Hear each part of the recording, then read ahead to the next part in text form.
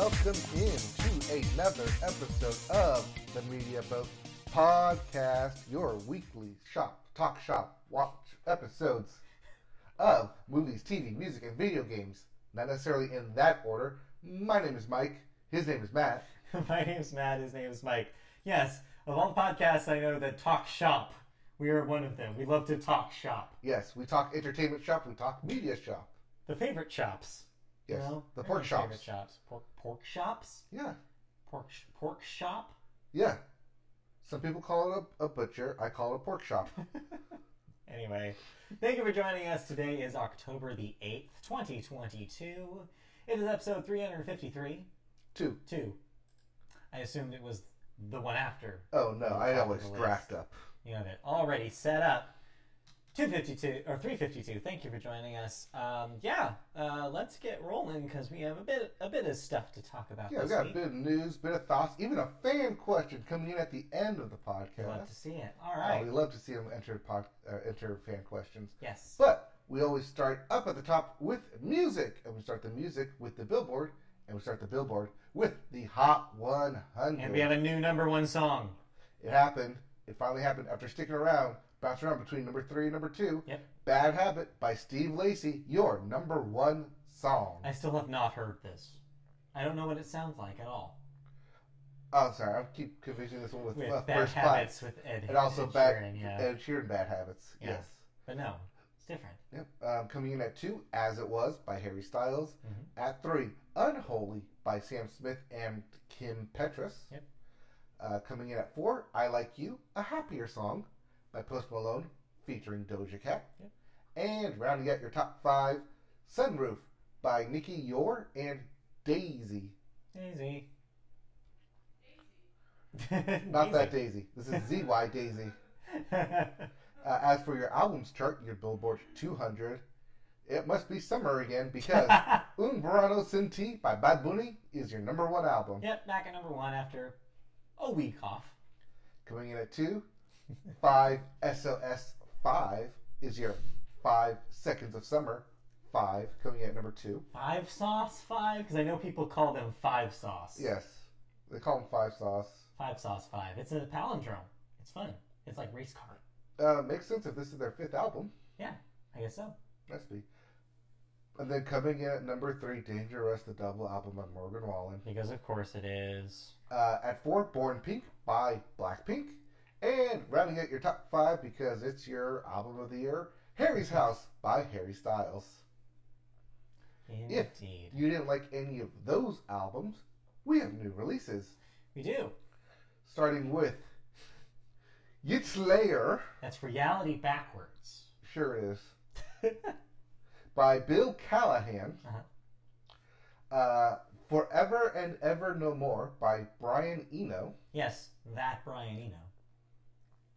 It's Only Me by Lil Baby. It's been a while. It has been a while. Broke that out. Mata by MIA. Yes, that MIA. Stay Close to Music by Mickey Blanco. I Walked With You a Ways by Planes. Planes, by the way, is a collaboration between Katie Crutchfield of Waxahachie and Jess Williamson.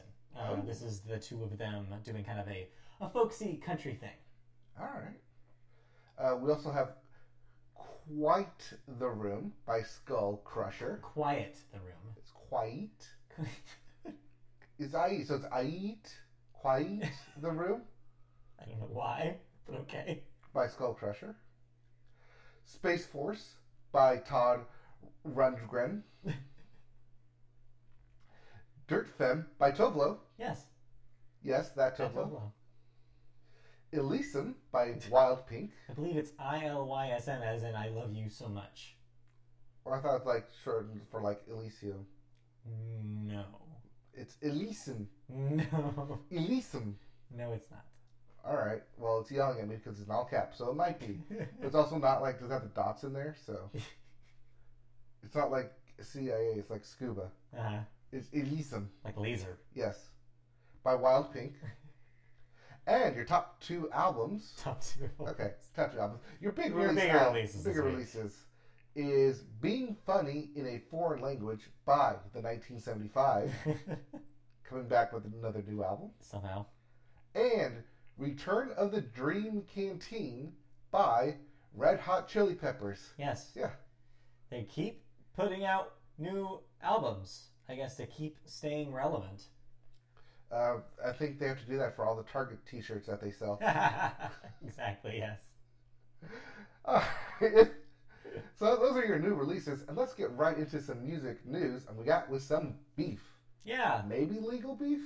Probably not. Probably not.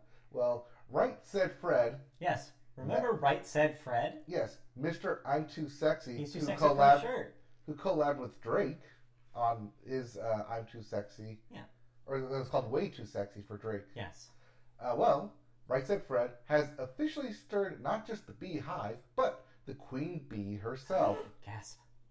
Beyonce, who rarely comments on such matters publicly, has issued a statement vehemently taking issue with the duo's reported claim that her camp never sought permission to use the I'm Too Sexy song as part of her recent Alien Superstar track. Right Said Fred's allegations, as reported in the UK, are, quote, erroneous and incredibly disparaging. Beyonce said in a statement issued to E! News. Beyonce pointed out that her track technically does not actually sample theirs, as the duo was quoted as contending, but is an interpolation in which I'm Too Sexy is essentially paraphrased through a re-recording of elements used. Thus, she says permission only needed to be sought from the songwriting publisher, not the holders of the original I'm Too Sexy recording. And when they did that, it was asked and granted.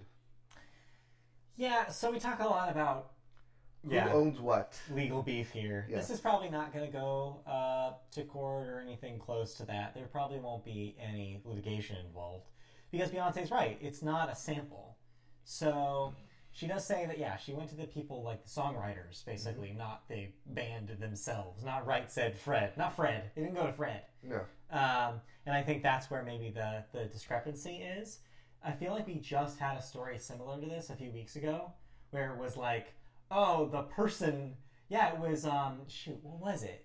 I forget who it was, but it was like... It was Milkshake. It was the Beyonce album. It was Khalees. Yes, with Khalees. Milkshake, where she was, also with Beyonce, you're right. This is the second time this has happened with Beyonce, where she was like, well, I didn't hear about it, so I'm mad. But they didn't need to go to Khalees.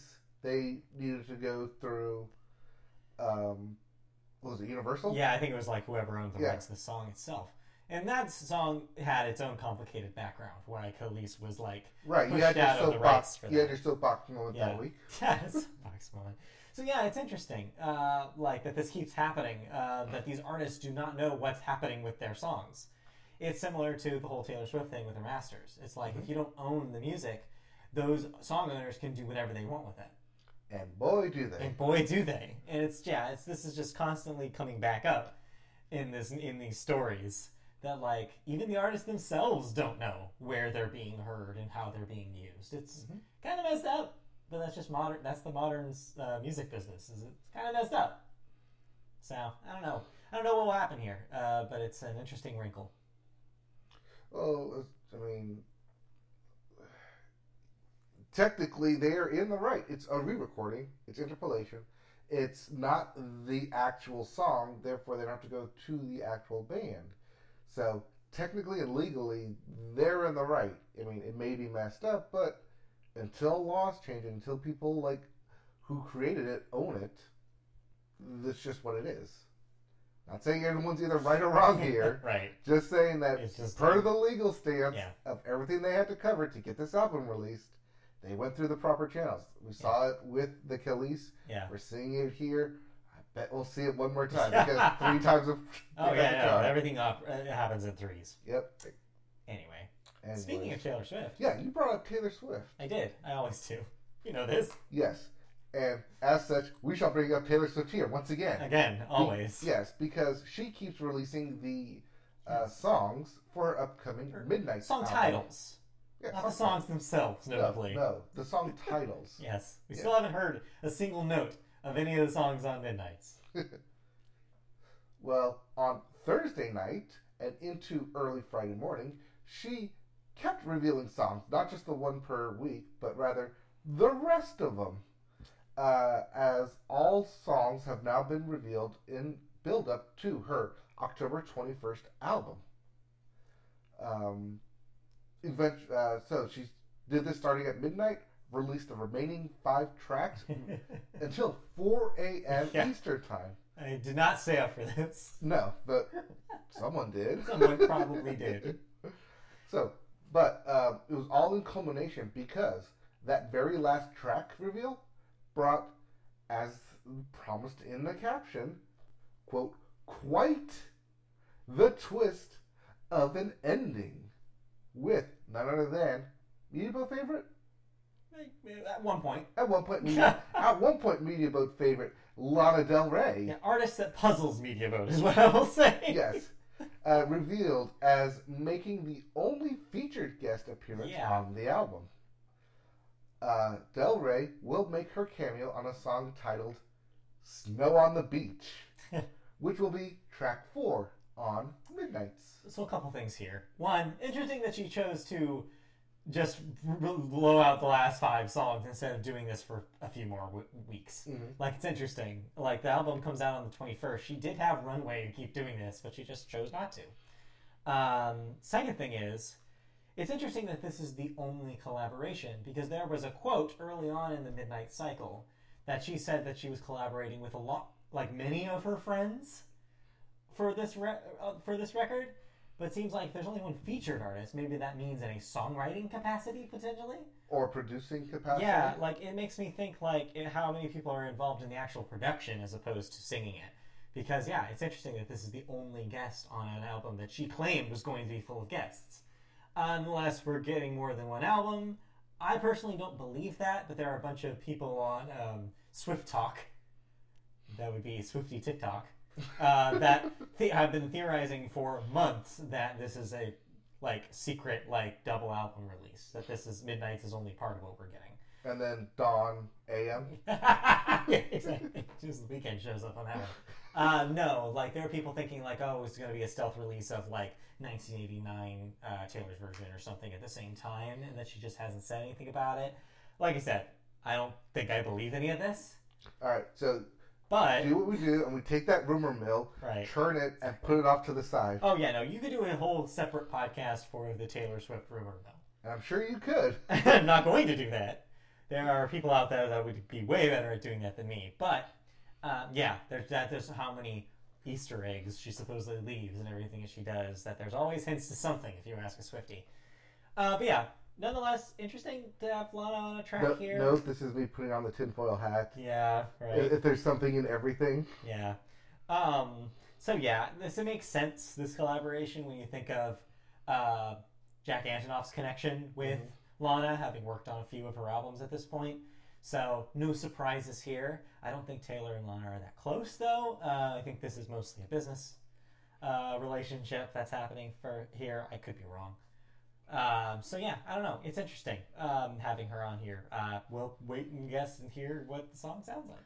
I mean, we don't have that much longer to wait, though. No, only a few weeks. 2 weeks. 2 weeks. So watch this spot, because we will definitely talk about Midnights when it's released. Yeah, so not next week's episode, but the week after. Yeah. We will have a full-on breakdown of every lyrical and note that Midnights has. And I'll be listening to it at 9 a.m.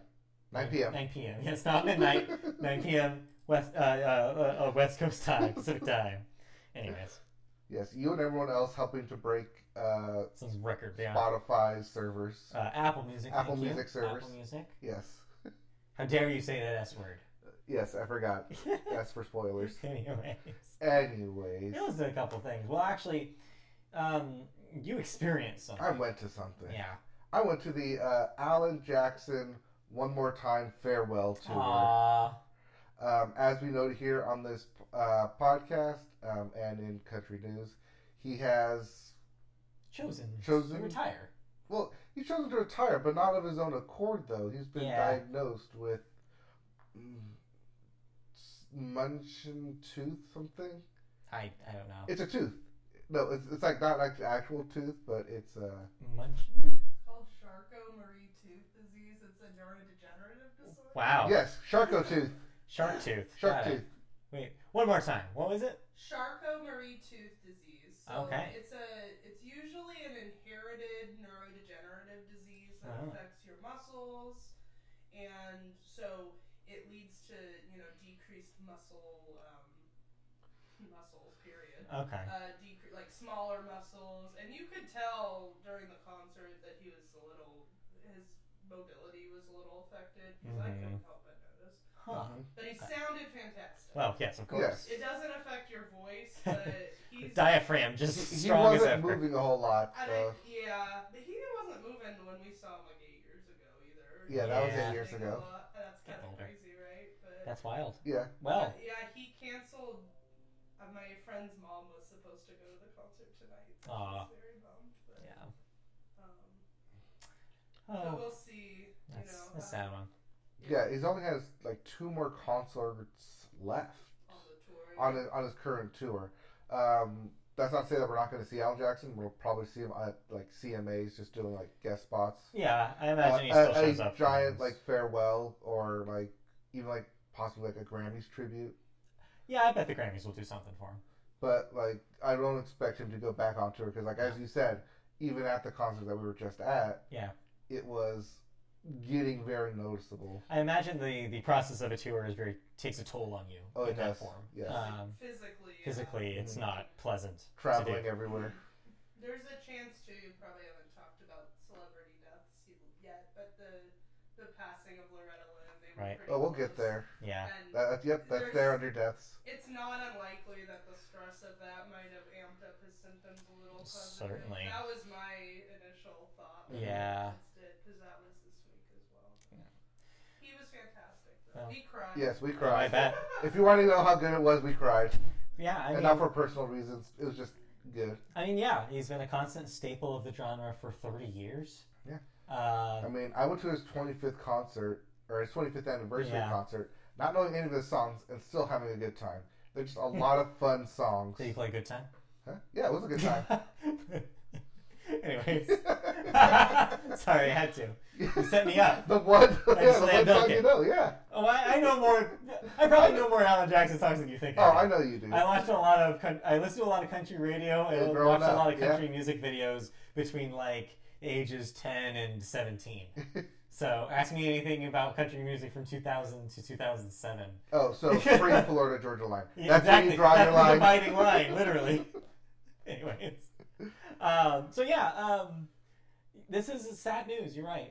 To have such a staple of the genre and such a touring powerhouse to stop touring.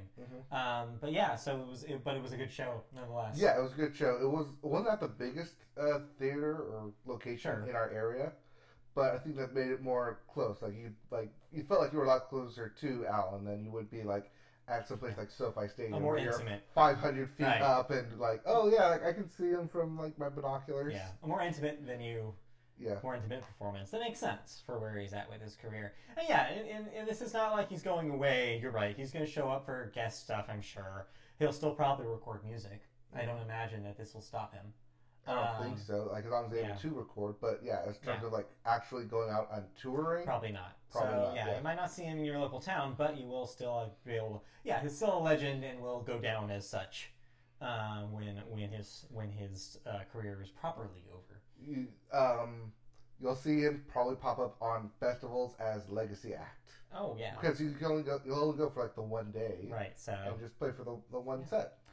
Yeah. Okay. Well, sad news for Alan Jackson himself, but but yeah, he's not going anywhere. We'll still see him, and that's He's not the good like news. I have a timetable of death. Right. Yeah. coming no, up no, here.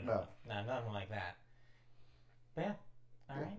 There you go. Yeah, that was Pour one that's out fun. for a country legend. Make it tall and strong. Yeah. Exactly. Exactly. It's 5 o'clock soon. Yeah, it is. Anyway. I listen to a record.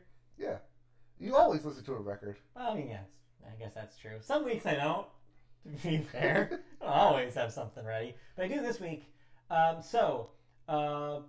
One of, I think, the more important indie acts of the last 10 years is this band called Always, and that's Always stylized with 2 V's instead of the W. Yes, always. Yeah, so they kind of came out of nowhere in the mid-2010s, had a very catchy single, and then caught kind of fire in the underground. And yeah, they released 2 records. This new one comes 5 years after the second record that they put out back in 2017. It was delayed because of a handful of things, mostly the pandemic being part of it. Mm-hmm. So it's been kind of percolating percolating with them for a while, and now it's finally out.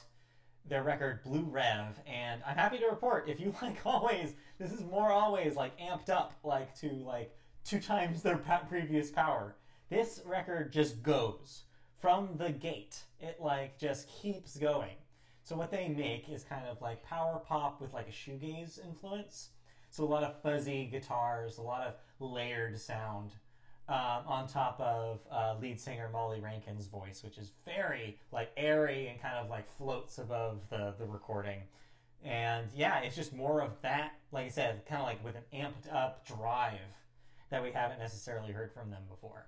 There are very, very few slower songs on this record. It has quite a high BPM almost through the entirety of it.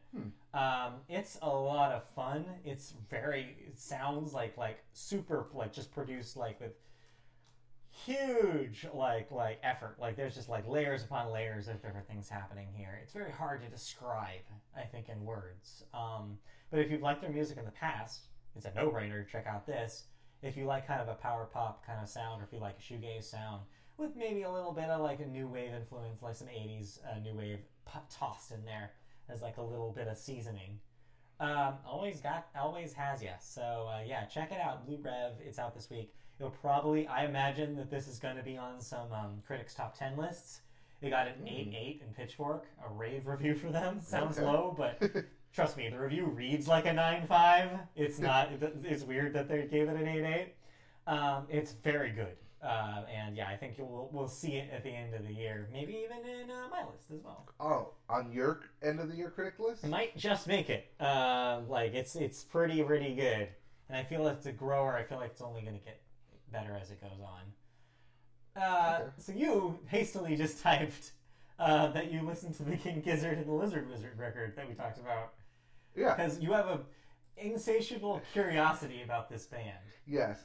Their latest album, titled Ice, Death, Planets, Lungs, Mushrooms, and Lava. Uh-huh. As long-winded as it is, got my curiosity, so I decided to pop it in. And real briefly, I can only get through 2 of these songs because they're each 6 and 7 minutes. Oh, Jesus. And there's 7 tracks on it. So it's it seems short with only 7 tracks, but no, it's still a 40-minute, 50-minute album, and it's just, how do I put chaotic melody into a phrase? I think you just did. But that's basically what it is. It's them swapping out instruments constantly. It's basically, it feels a little bit like the Martha tapes, which we talked about a while ago. So something a little raw, or more like a demo. It feels more raw. It feels like they're just in a studio messing around, but the messing around actually makes sense in a melody way, and it kind of flows, even though they keep swapping around instruments. It's now I'm listening to speed jazz. Oh no, now listen to a flute recording, and now I'm listening to just a guitar solo. It's kind of like a psychedelic rock influenced prog band. Is what they kind of are. Yeah. Yeah, they just go for it. Yeah, and that's kind of what it is. It's just 7 tracks of them just going for it and going hard, which is what made me realize, I did actually listen to that. It's really weird. It just continued to be fascinating that they continue to pump up albums. And speaking of fascinating, they have 2 more coming out this month. Oh yeah, this is the first of 3 albums coming out this month. It's not on the track here. It's not on our released calendar, but Laminated Denim is their next album coming out next week. I think it was, but I think I skipped it thinking it was last week's. But no, I guess not. No. Wild. So yeah. Oh yeah, and they put out 2 other albums earlier this year. So they just keep like jamming away. Like someone hits record and they just jam, and it's like, yeah, that's good enough for an album. Put that out? Yeah, why not? But it's like good jam sessions. It's weird. Yeah, If you're into like weird, fascinating psychedelic music that like just whiplashes you all the way around, there you go. King Gizzard and the Lizard Wizard. There you go. You heard it here. All right.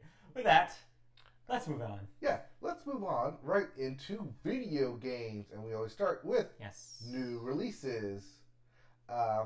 First up, Asterigos, Curse of the Stars. Oh. For everything but the Switch. Yep. You'll see a lot of that this week. Yep. Just like NHL 23. Yep. It's hockey time. Everything but the Switch. Note, this week is the early access if you pre-ordered the game, or if you have EA whatever. Next week is the full release, retail release of NHL 23. Or EA Origins. Yeah. So yeah, get your hockey on if you bought it early. Yep. Because hockey starts Hockey season this week, I think. right around the corner. Yep. We also have No More Heroes 3 for everything but the Switch. That's because Because the it's Switch already game had already it. came out last year. Yes. Yes. Or earlier this year, I guess. Yep. PG. Yeah, that was the last year. Last year. Yeah. PGA Tour Hey. 2K23 for everything but the Switch. It's golf time. This is the second year that 2K has had the PGA Tour license. Yep. And this is also the people who brought you that other game, that other golf game that you liked. The other PGA, or no, the other, I forget what it was called, but they made... the 2K. It was a game. studio, but yeah, the studio specifically making it for 2K was a studio that put out a golf game, a good golf game, before they got the PGA license, and then they started making PGA games based on that engine. Oh, okay. And I don't remember, I swear you played it. I don't remember what it was called, though. Oh, it's probably like the pandemic. Yeah, it was Game. like the whatever 2020 golf game. Yeah. I forget what it was called, but yes. All right. We also have the last Ori Crew.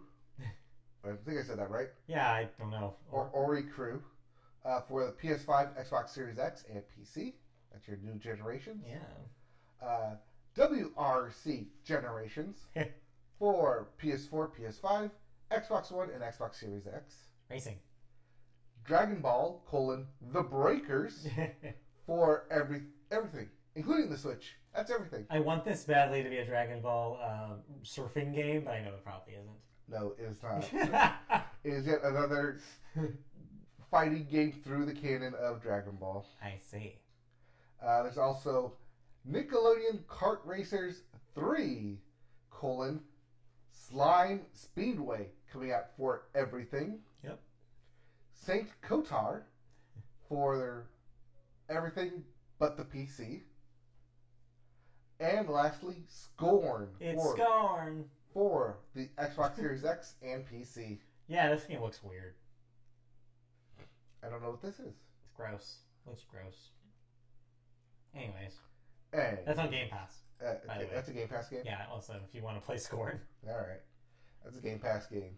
Anyways, looking at some video game news, Yeah. and we had a Nintendo Direct-ish. Well, we had a Pokemon trailer that was not framed as a direct at all, but it was long. It was It long. was longer than anyone expected it to be. Yeah.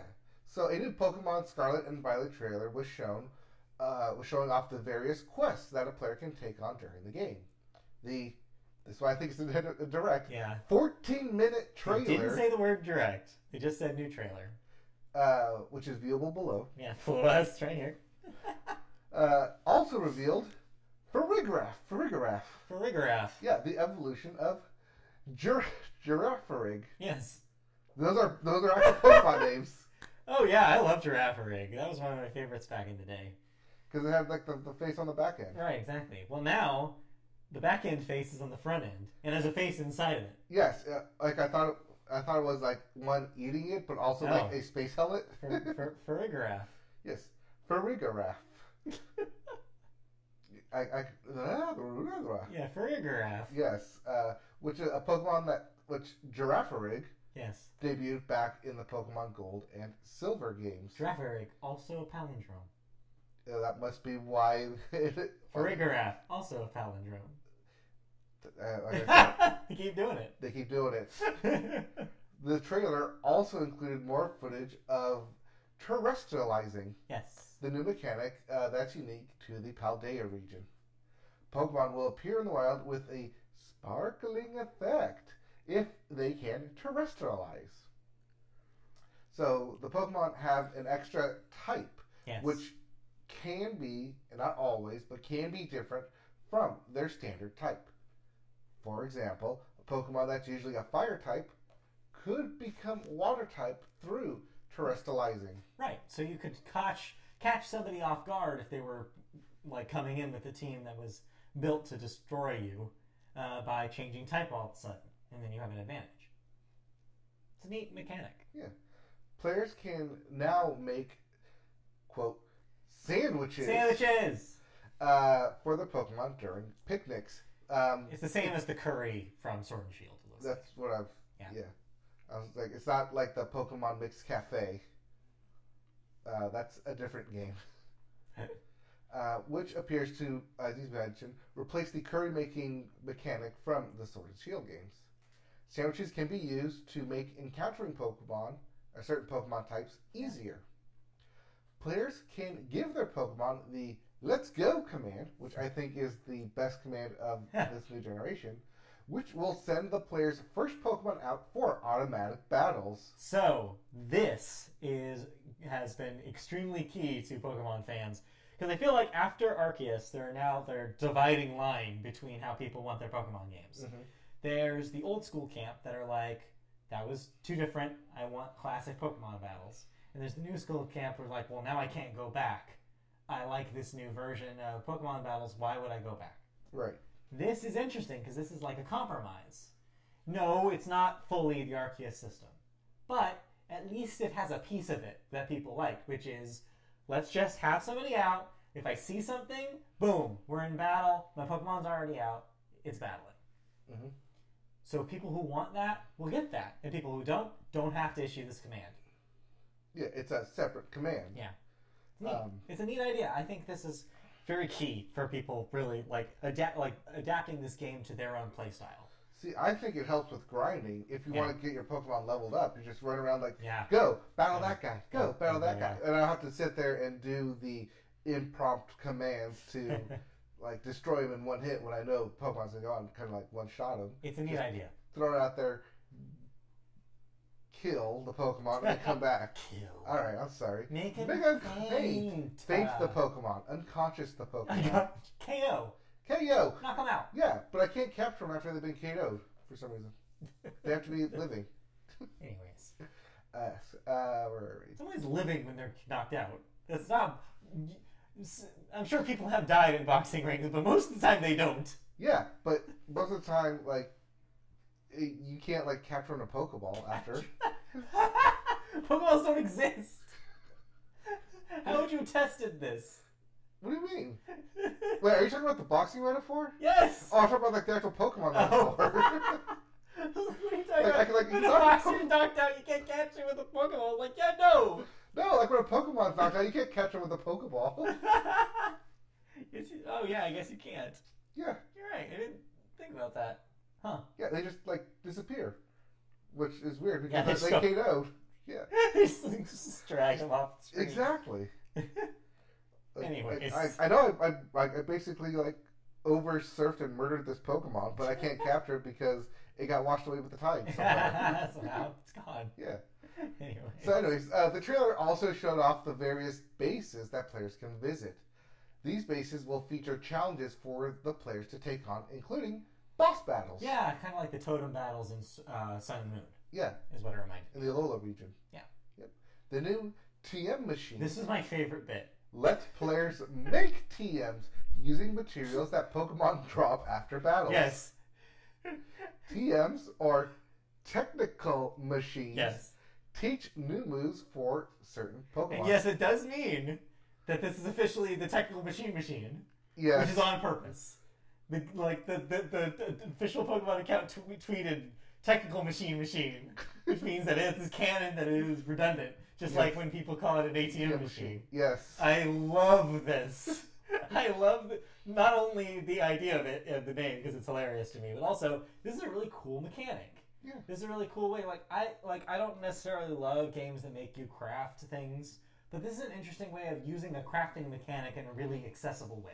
This is using a crafting mechanic and something that you're already doing, which is going Yes. out and battling Pokemon. Already battling Pokemon, it gives you an extra incentive to do so if, for example, you're in that scenario you were describing earlier, where your Pokemon's so overpowered that you're just gonna toss, get the battles over with. Yeah. This gives another reason for you to do that. It also gives people a reason to actually use TMs instead of Right. trying to spend money for them. Oh yeah, that too. So yeah, it's I think it's a really cool move. Because I know that when I play, I kind of bypass TMs because I want to save the money for other stuff, Yeah. whether it's potions or ropes or. Here's my Healing. question though: are these TMs the classic version where they break after one use, or are they the modern TMs from Sword and Shield that are permanent? See, that's the I don't thing know. though, is that because it's a crafting mechanic, I I'm assume betting- you betting can no. craft more. Yeah, I'm betting no, and that's why I think You you're can right. craft more than one item. It seems like almost like a Yeah. compromise between those two ideas, which Right. is yes, they do break like they used to, but if you really want another one, you can go get it. Mhm. It's a neat compromise potentially if that's the way it works. But yeah, we'll find out more in a month because this game's a month away in Yeah. November, so get excited. Yeah, and this game seems very big. Scarlet and Violet, I'm hyped. I'm back where I was Yeah. before Sword and Shield, where I was like, Arceus wasn't for me. Now I'm back on. Yeah, Like, Arceus. I never finished Arceus, but it was definitely for me. I like the running around in the different Yeah. regions. I like the classic style better. Yeah. I'm old school like that with Pokemon. I like that it used to be easy. Give me easy Pokemon. I don't want hard. I'm not looking for a challenge. You can have that in Arceus. I'm not looking for a hard time. That's why I like a lot of the mechanics in here, like the Yeah, Let's Go this is command, neat. like the terrestrializing. It looks like Which they tried. the terrestrializing is going to get very interesting when it Yeah. comes to the actual Pokemon championships. Yeah. To where you're gonna put a Pokemon out and oh, this can terrestrialize. Yeah. What do you think it's gonna be? It's every single thing that they've revealed about Scarlet and Violet seems like the entire theory behind making this generation was, let's give the people who want a challenge options to make it more challenging. Mhm. Let's give the people who want an easier time options to make it easier, instead of just choosing one path, which is smart because I feel like they've heard for years now fans complaining, oh, it's too easy, make it harder. And I think this is finally them like, all right, fine, we're going to give you 3 different things you can do in this game. Choose the path that you think you want to do, and that's smart. Because they really don't want Pokemon companies don't want people playing the Nuzlocke version. So, or do they? Because I feel like that went back and forth a couple times. I thought Yeah. they came out in the past They 2 came out and weeks. said, no, that was a misinterpretation. You can play the game however you want. Yeah, they just frown upon you using playing it as a Nuzlocke version. And depending on who you ask, I guess the Pokemon Company has different feelings about it. Anyway, so I don't know. I'm looking forward to it. We'll have more to talk about, I guess, when that game comes out, because I imagine there's not a whole lot more they can show. We've seen. Yes, they can. Okay, what? The final evolutions for the starter Pokemon. Oh, yeah, you're right. We still do not Still don't know know. what they look like at the end. I hope Sprigatito stays on all 4 of those legs. Don't we all? All right, let's move on. All right, let's move on to the other actual big release from this past week, Overwatch Yeah, 2. If you call that a release. Well, we can call it a release because it was actually released, but Blizzard can Yeah. call it an apology Uh-huh. because they are out there apologizing for Overwatch 2's rocky launch and axed a policy requiring all players to have a phone number attached to their Battle.net account in order to access the game, which is false because I played this yesterday and I still had to put in a phone number. Oof. In a post on Blizzard's forums, the Overwatch team addressed the multiple issues users have been experiencing since the free-to-play game's launch on Tuesday and outlined its plans to fix them. Quote, while millions of players have been enjoying the game, the launch has not met your or our expectations. First, we want to apologize to our players. We expected the launch of Overwatch 2 to go smoothly. We hold ourselves to a higher standard, and we are working hard to resolve the issues you are experiencing, said Blizzard, the company? So it seems like anecdotally, this was pretty much everybody who was trying to get into a game of Overwatch 2 on launch day was basically hit with loading screens forever. Maybe got like redirected to the title screen a few times. Maybe got told they were joining and then immediately booted. It seemed like it was a disaster trying to get into a game. If you could even sign up, like we said, people were having troubles with even sign up for Battle.net in order to even get into the game. So, yeah, the QR code for the Battle.net didn't work, so I had to like type in Battle.net to get there, and then I still had to put in a phone number in order to launch the game. And like, to a certain extent, this is understandable. Online games routinely are hard to launch. They're like always buggy and full capacity on day one, because of course they are, especially free to play games. But here's the two reasons why I think that this is kind of inexcusable. One, you are Blizzard.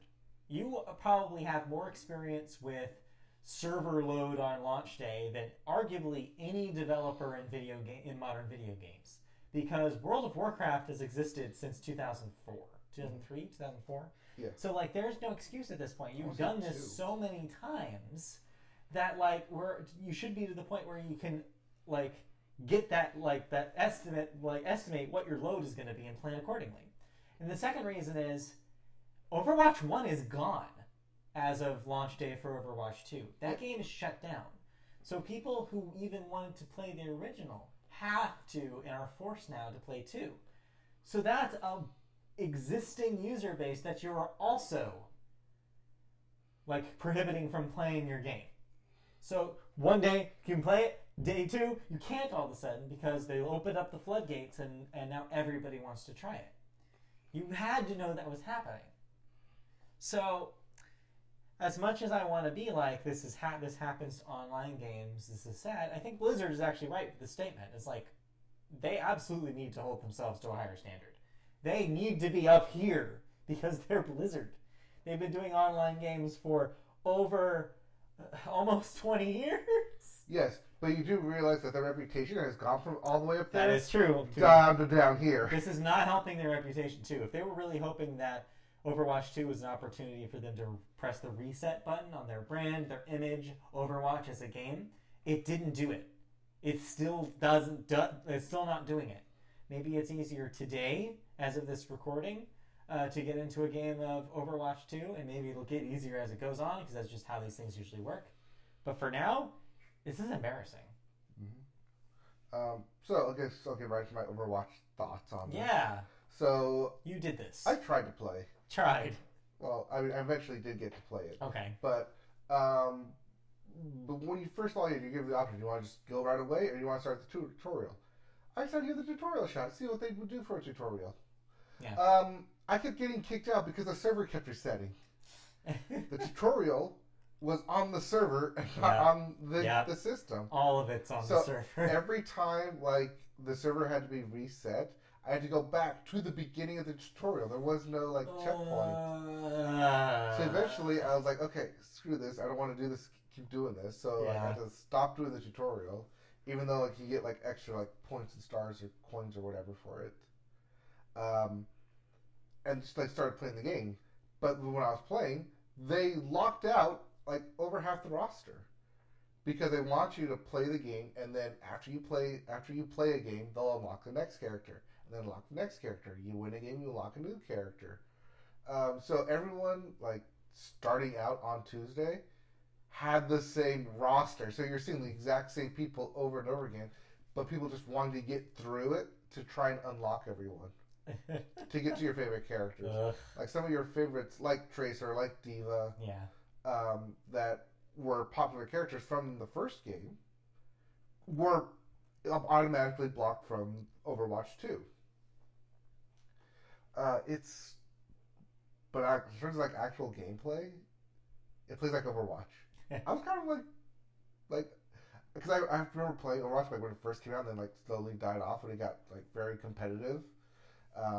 But it plays like Overwatch. It moves fast. Everyone's got their own unique abilities. It's first-person League of Legends. That's like the easiest way to describe it.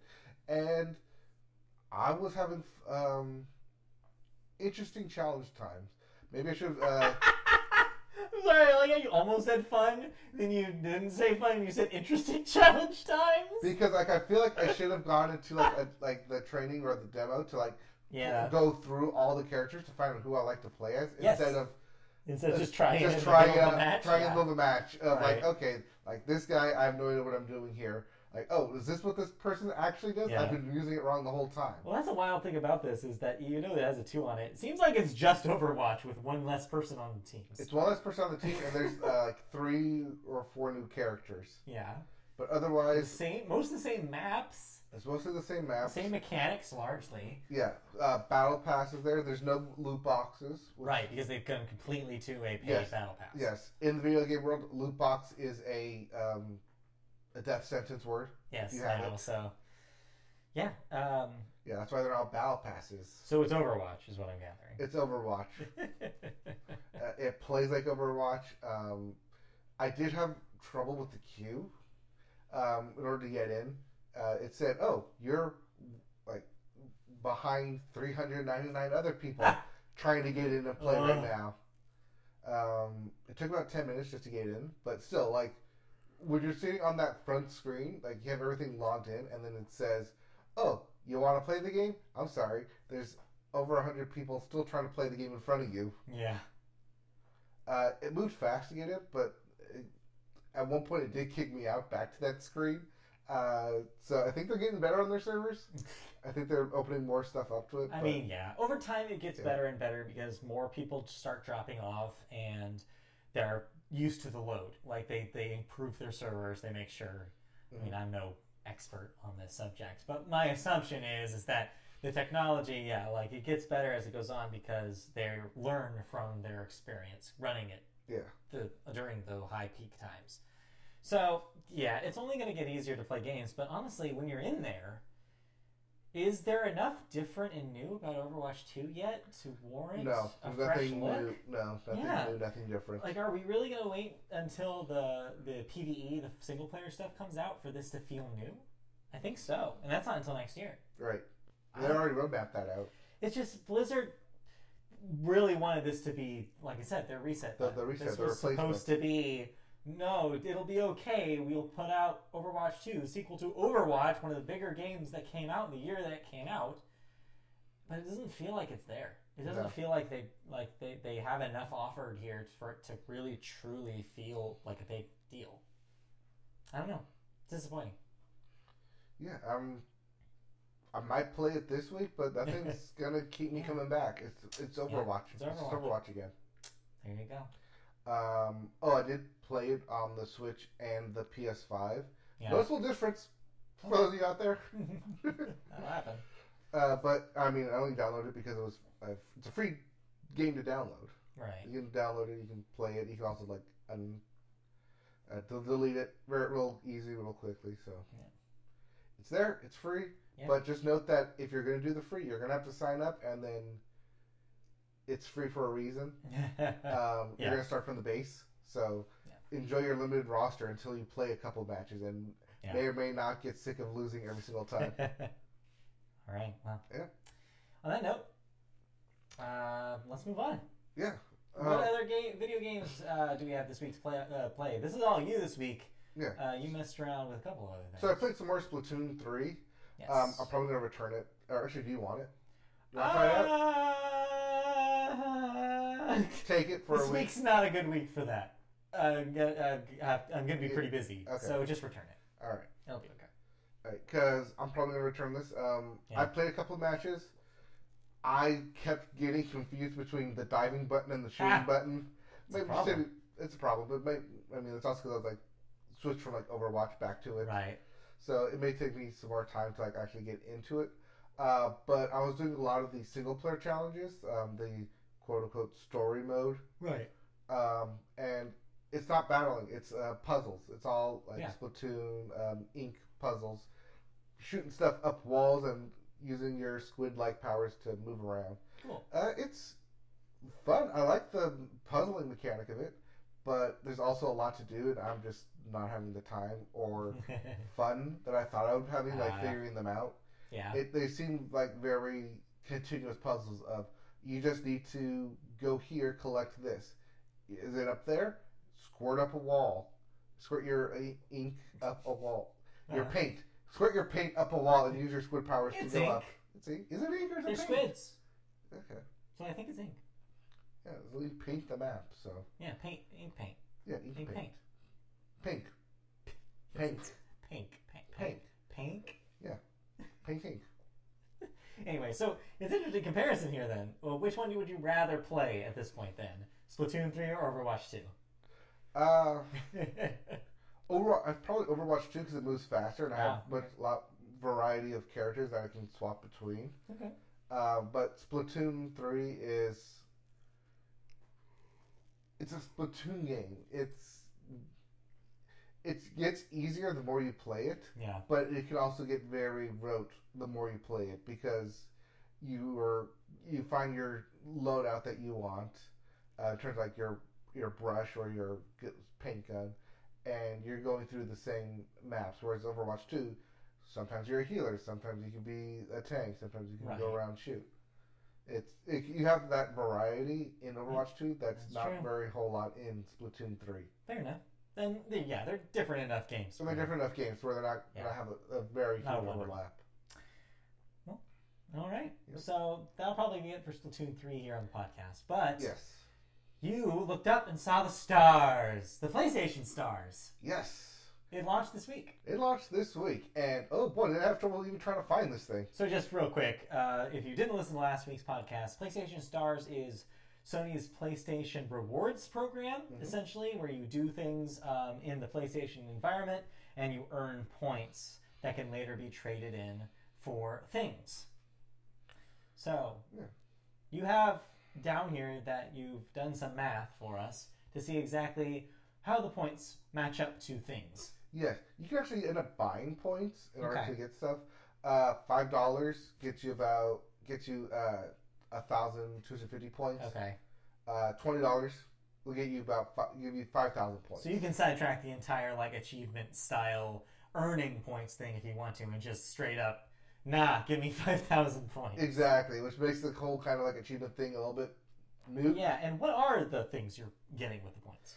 You can either get like the tokens or like little statues that And these you are all can display. Digital statues, digital display. You don't physically get anything. It's very similar to like the Astrobot reward stuff. It's old PlayStation, Like old PlayStation, paraphernalia. old Sony items, Yeah.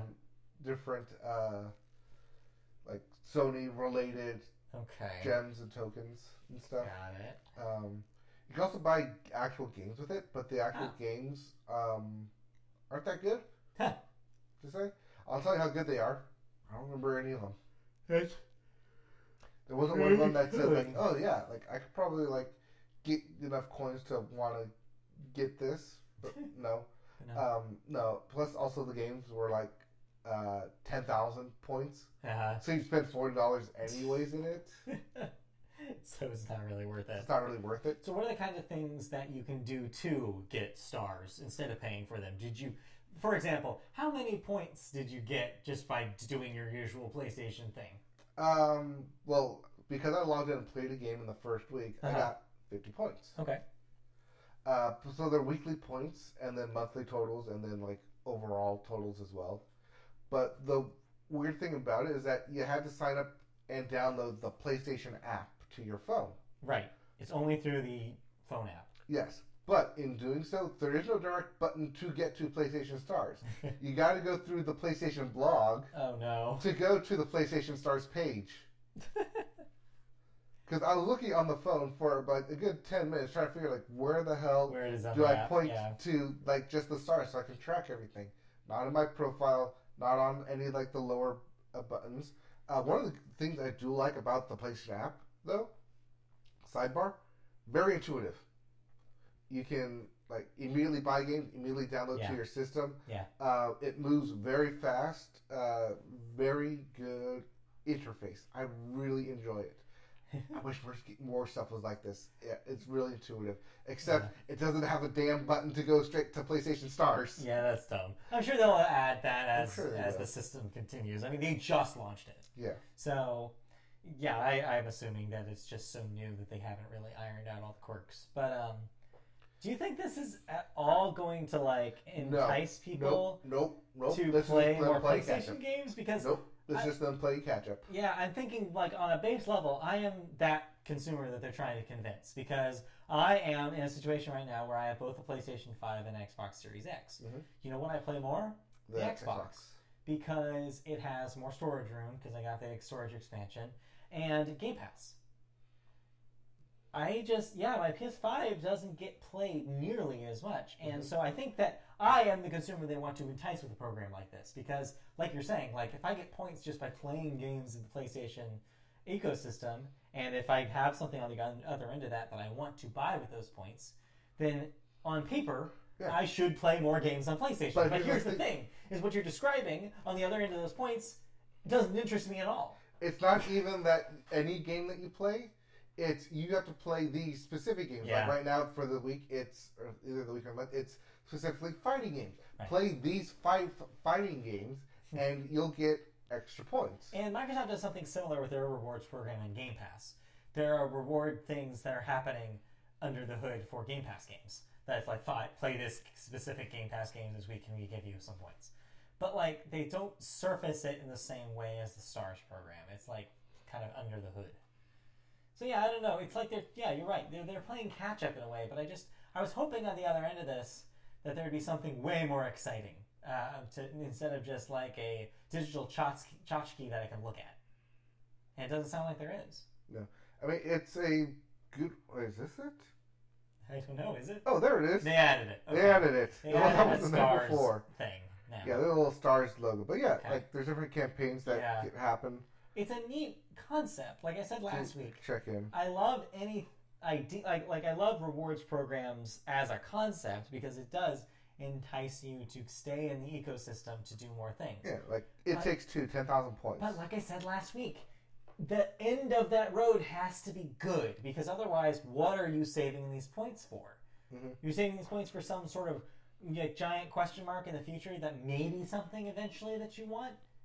Right, but even like the Maybe, games but- that you could buy are games that came out a while ago. Like Hades is on here for 6,000 something points. which is what, $25? Yeah, which is Yeah. probably more expensive than it probably is on the store. Right. It's just it's weird how they're doing this. Yeah, and there's only like 6 games here. Yeah. Otherwise, you get like digital collectibles, which right now is going through Apescape. Yeah, and the last thing I want is a digital collectible. Right. Anyway, so interesting in theory. Hopefully they'll refine it as it goes on. It just launched, so let's give them a little time, I guess, if we must. But for now, it's just not. There's nothing really telling me you need to start earning PlayStation points. Oh, there's also some like riddles where like you need to play specific games, but it doesn't Okay. tell you what the Doesn't specific tell game you is. what it is. That's funny. Yeah. It's a riddle right now of like play a game matching a 1994 song, That's funny. but it doesn't tell you what game it is. And Yeah. I'm sure you go online and say like, oh, it's just this game, this game, this game. But if you're not going to look online, you're going to try to figure it out yourself. You're basically banging your head against the wall. Also, it'll be interesting if like all these games are available on PlayStation Extra or PlayStation Premium. Right. Then you will have access to these games. Otherwise, if there's a game out there that's not on either of them and you have to go out and buy the game, you're just spending more money for digital coins that eventually you may use. Yeah. So like, yeah, this one you showed me was like all these are hints towards like songs that were charting in 1994. Right. And so, you for example, the one that says "more human than human," I bet is "Fire Up Detroit, Become Human." Yeah, that's Yeah. what I'm thinking. So it's like you have to fit. Yeah, that's I guess a clever idea. But again, how many points do you get for this thing? Probably like 100. It's not Right. enough. You don't get anything for that. Yeah. So, anyways. No, you do get. You get the digital version of the Sony Cord Machine from 1992. But I don't want the digital version of the Sony Cord Machine. It's not even a digital version. It's like a digital trophy, collectible. Trophy thing. Like no one wants these things, Sony. Anyways, all right. That's enough talk about Stars. We'll check in if they do anything interesting with it. But honestly, sounds like they need to really work on why this is important. Yeah. All right, let's move on to the second half of the show here. We always start television with Sports Corner. And boy, do we have a Sports Corner for you this week. Yes, the end of baseball as we know it. Yes. Well, no. It's the playoffs. The playoffs officially started. As we know it, as your hat knows it. As my hat knows it, yeah. My hat and I are waiting until next season for this business. But in the meantime, playoff baseball is happening, and it's already a blast. Especially for Aaron Judge, who right before the playoffs started, hit that 60-second home run, which means he is now the home run leader for the American League. Yes. All time. Yep. He passed Roger Maris, and then could have gotten more, but decided to sit out the last game of the season. Well, people started actually walking him, thank God. Yes. Like, people finally figured out in the last 2 weeks of the season, we can walk Aaron Judge? Like, we don't have to give him We the don't have record? to pitch to him? Wow. It's like all of a sudden everybody had the same idea at the same time. Idiots. Anyway, so yes, Aaron Judge is now your leader. Congratulations to Judge. In the other home run watch, Albert Pujols ended with 702 through the 702. But his career is technically not over because they're in the playoffs. He is in the playoffs, yes. And Aaron Judge is also, but yes. Since this is a total, Pujols is total, then that will continue. Yes, Judge is within a season, not including playoffs, whereas Pujols is career total. His may continue to rise. Yeah, we'll see. But yes, the playoff picture as it stands right now. Here are your teams from the American League in the playoffs. Astros, Yankees, Guardians, Blue Jays, Mariners, and the Rays. The National League has the Dodgers, the Braves, the Cardinals, the Mets, the Padres, and the Phillies. Right now, as we speak, the wild card games are in progress. We had games ones yesterday. We had the Mariners take a lead inexplicably with a shutout game. Or almost shutout. I think they did end up scoring. I think they got one. Yeah. They got one at the end. But yes, the Mariners somehow pulled it out against the Blue Jays, giving them a one-game lead. The Guardians defeated the Rays with a 2-1 game. Very tight. The Phillies the Phillies ended up winning against the Cardinals after a very tight pitcher's duel for the first half. Oh no, Seattle did get the shutout, 4-0. Oh, they did? Okay, I was wrong. They almost got a run at the end there. And then the Padres took it against the Mets in a 7-1 blowout. Yes, Slam Diego is back. Yeah, so don't sleep on these wild card teams is what I'm saying. It looks like there's some power coming from places we did not expect. Yes. I'm especially excited for Seattle, of course, with the Mariners coming to the playoffs. That ends the longest playoff drought in sports. Yep. We talked about that last week. So they already have one game under their belt. Later today, we will see if they can take game 2 and go further into the playoffs. Best of a 3-game series. Yes, best of a 3-game series. So if their same team wins again today, they take it. So there might not even be game 3s. We'll have to see. In the meantime, the teams that are waiting for them on the other side are the more established, clinched teams. So those games will be interesting to watch. Yeah, as well. your Astros, Yankees, Dodgers, and Braves all got first-round byes. So we will see what happens when we move on to that step. Man, I want to believe in the Mariners.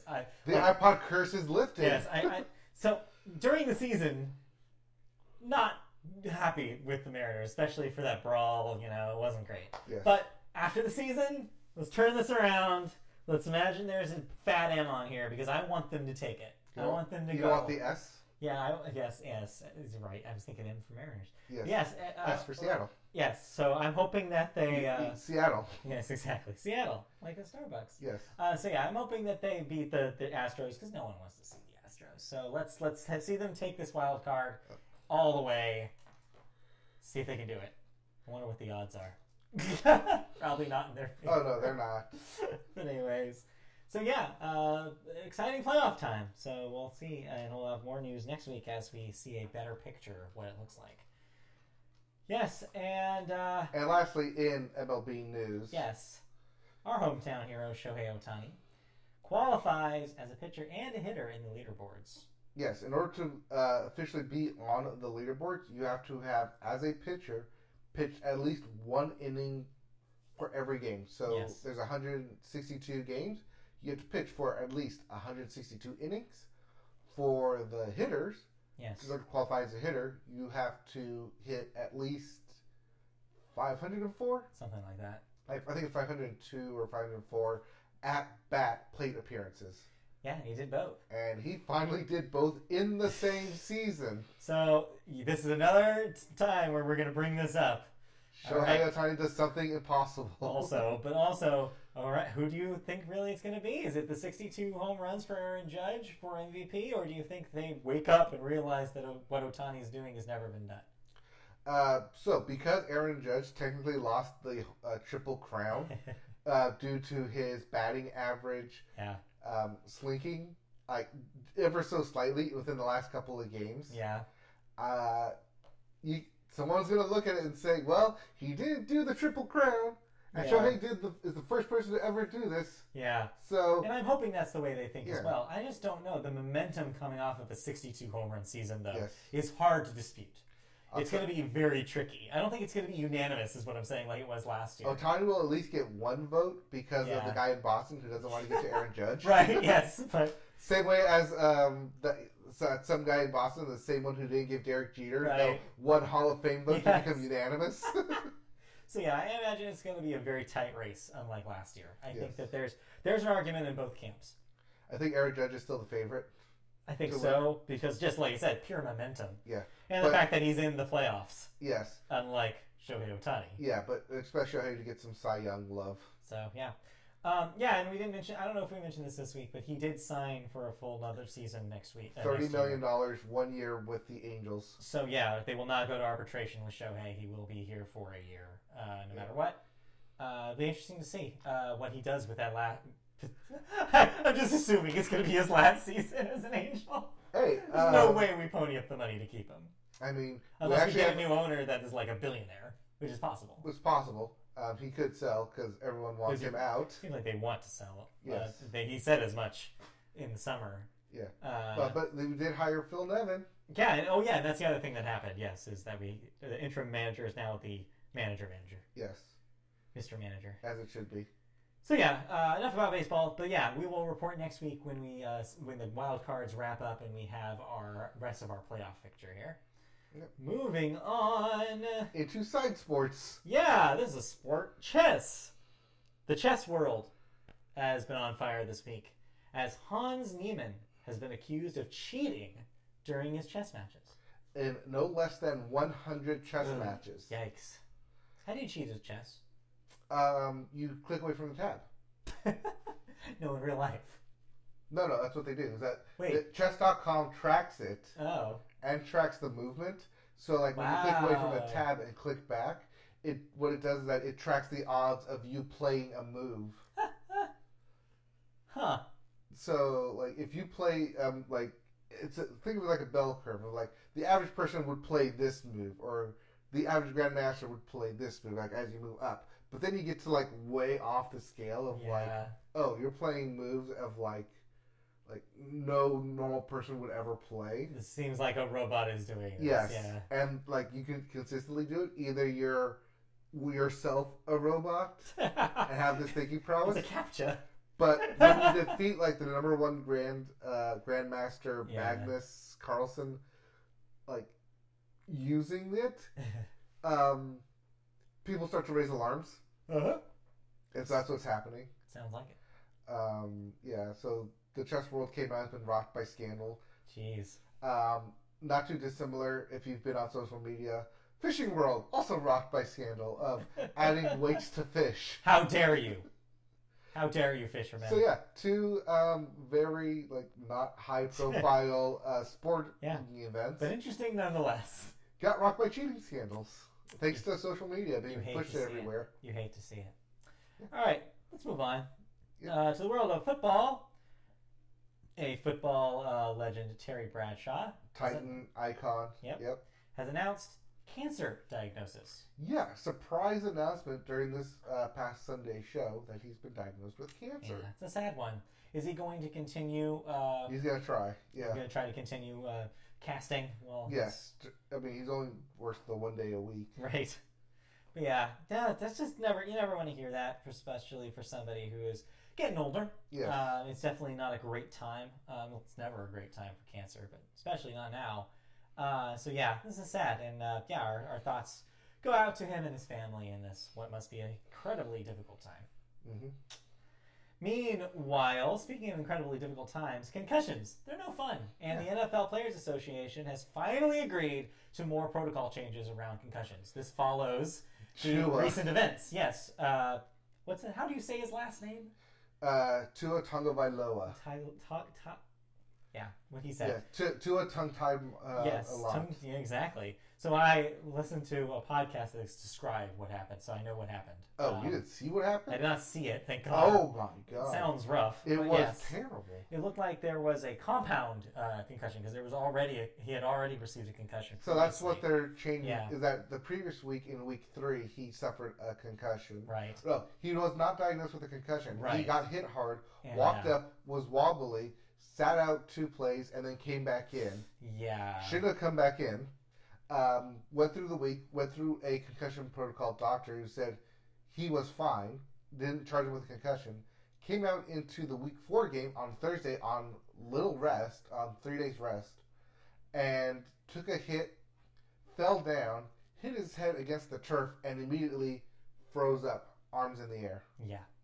You never want to see that.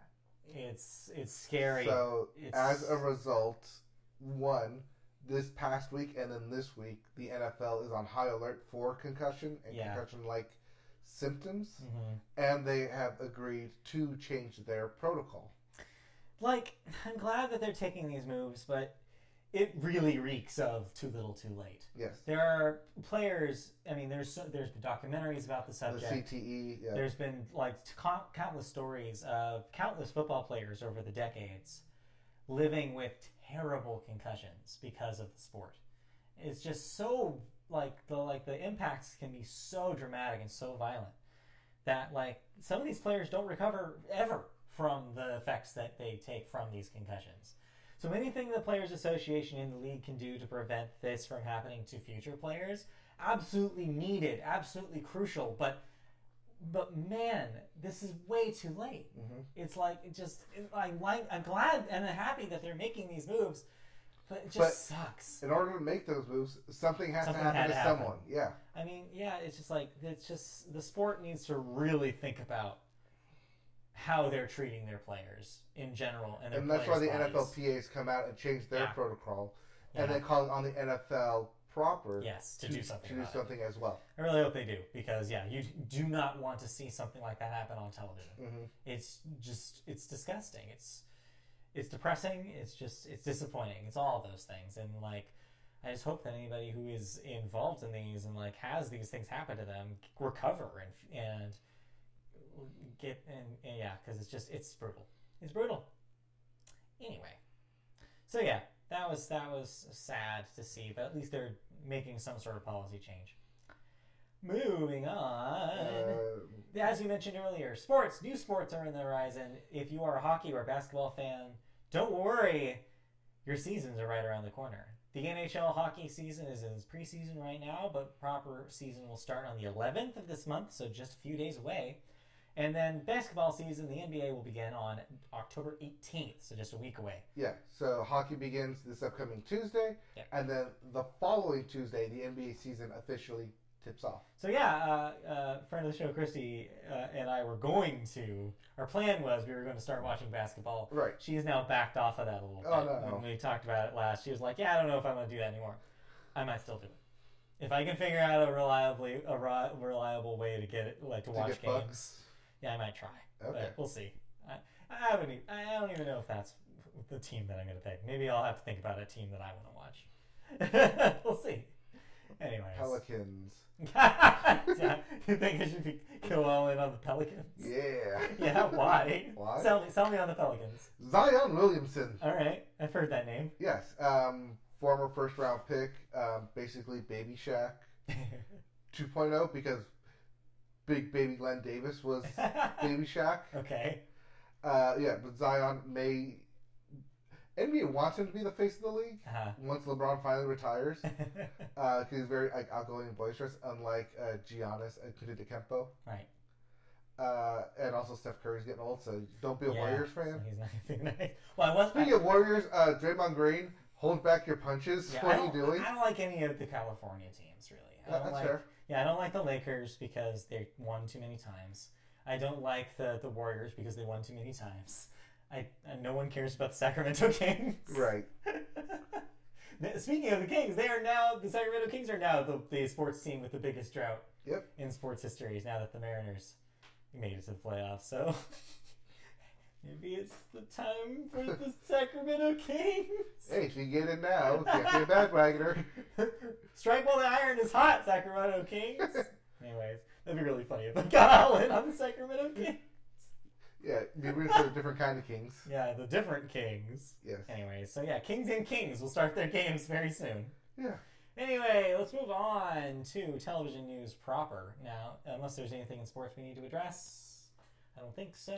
Nope. Check's notes. Nope. Nope. All right, let's move on to television news. We start with the Animation Guild. This is kind of a recurring story here on the podcast. We've been talking about the Animation Guild's struggles over the last couple years since the pandemic started. Well, a group of unionizing production workers at the Bob's Burgers and Central Park studio Bento Box Entertainment was voluntarily recognized after a third-party arbitrator completed a card check on September 30th.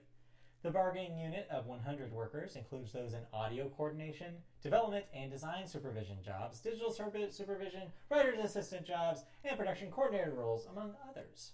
The news arrives just months after 15 editorial employees in pre- and post-production at Bento Box Entertainment unionized with the Editors Guild, and also after an arbitrator certified employee support for the union via a card check. So this is good news. More unionization happening in the animation industry, especially after the rough news we've been hearing about how big studios are treating animated shows. Right, especially with Cartoon Network and HBO Max. Yes. Just axing. Yes. The newest accent Animation shows. happened yesterday afternoon when it was announced that what everybody thought was the most successful show on Cartoon Network right now, Craig of the Creek, getting its season order cut in half. Ooh. Along with its spin-off show also getting its order cut in half that has yet to premiere. The spin-off show being the younger sister character of Craig, Jessica, is getting her own show that's aimed towards a slightly younger audience. So yeah, it had yet to premiere. Jessica of the Jungle Gym? I don't think that's what it's called, but it's something like that. Something about her adventure world or something. Anyways, but yeah. Craig of the Creek. It's close enough, yeah. Close enough. But yeah, so both shows will still premiere on Cartoon Network this fall, but it does look like, yes, their orders were cut in half, which sucks for the people who were putting effort into making those shows. Disappointing. So yeah, as Warner continues to make cuts, I don't blame Bento Box over here under the Fox umbrella being like quick to be like, no, we need to make sure that we have our employees' interests in order so that way we can fight them on these issues if it happens to us. Yep. Very important and good to see. Because that's what guilds do. They work for the workers. Yep. Damn, I could use a union right now, is what I'm saying. Let's move on. Too small a company really to do it. But yeah, let's move on to our second story. We have an update on something we knew that was happening. A Frasier reboot. I guess it's a reboot. It's definitely not a remake. Yeah, it's definitely not a remake. It's maybe a sequel series, I guess you could say. Yeah. Oh, shoot. I have to add something to thoughts. Okay. I just remembered. I watched that Hulu show, Reboot. Oh, I can talk about watch Reboot. Yes. Okay. All right. So, add that to it. I'm not done with it, but yeah, add it to it. Anyways, Frasier is back? ? Paramount Plus has given a series green light to the multi-camera comedy, executive produced by Kelsey Grammer, who is reprising his signature character, psychiatrist turned radio host Frasier Crane. Grammer, back in 2018, started fielding interest for a new Frasier series that would feature the title character in a new city, and has been the driving force behind the efforts ever since. He will be surrounded by new characters, with original Frasier cast members not expected to be series regulars, but could make guest appearances. Similar to what happened with Cheers. Exactly. Characters. Yeah. The project was eventually set up at Paramount Plus and was announced as being in development at the streamer's February 2021 launch event. It has now formally been picked up to series. The new incarnation of Frasier comes from writers Chris Harris, who wrote on How I Met Your Mother, and Joe Cristalli, who wrote on Life in Pieces, which, by the way, that ran for 4 seasons. Life in Pieces? Yeah. I thought that was a 1 season and out. No, that ran for 4 years. Oh. Yeah, like was canceled like years ago, but yeah. Yes. Who will executive produce with Grammer, Tom Russo, and Jordan McMahon. The series will be produced by CBS Studios in association with Grammer's GramNet NH Productions. So, real quick note here. I asked the Frasier expert in my life, friend of the show, Christy, loves Frasier. Is not interested in this at all. Really? Because people who love Frasier don't love the character Frasier. Frasier is the worst part of Frasier. That show is its extended cast.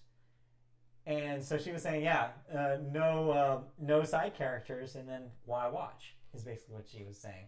So I don't know how much interest Frasier reboot has beyond just people who still inexplicably like Kelsey Grammer. Kelsey Grammer has made a pretty good job of making himself an unlikable guy over the last decade, so... I mean, Kelsey Grammer is just being Kelsey Grammer at this point, and I'm sure he's been smoozing some execs like, hey, remember when you used to watch Frasier and like it? Yeah. We can still do that. I still got it. I still got something left in the tank. See, I don't know if this is what people actually want from a Frasier reboot. But it's the people who are on Paramount Plus want. Yeah, maybe. The CBS crowd. Maybe so.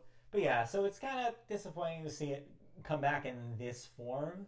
Where's David Hyde Pierce? That's what everybody's asking. Everybody's always asking, where's David Hyde Pierce? Where is he? Somewhere. Somewhere. Anyways, I remember the last time I saw him in anything. Yeah, so I probably won't watch this when it comes out, but hey, it exists. Moving on. All right. Moving on. You watched some stuff. I watched some stuff. I actually want to start with the thing I mentioned because... You're talking about a reboot. Yeah, I'm kind of excited to talk about this. I did not think I would like this. So, Reboot is a Hulu show that is exactly what it sounds like. No, it's not the computer animated show from our childhood. No. That's a different reboot. This reboot is about a modern reboot, not too dissimilar to a Frasier reboot. The concept is a writer wants to revive a sitcom from a while ago. Think Full House, Fuller House. Exactly, on Hulu, on a streaming network, and modernize it for modern times, and have all the original cast back. The fake sitcom in this world was a moderate success, and she thinks it'll be interesting to have a different take on it. Here's the twist, though. And they say, and this is a minor spoiler if you don't want to know anything about it going in, so just be warned. This happens at the end of the first episode, though, so it's not too much of a spoiler.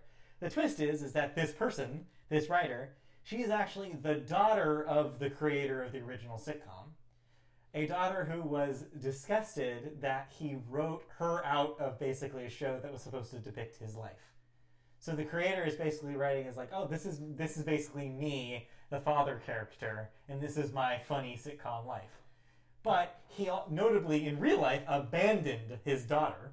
Oh. And so she's mad and wants to write a sequel, like reboot series, about him having to face that reality of meeting his estranged daughter again. And it's also a way for her in real life to meet her estranged father and confront him. So all this is happening.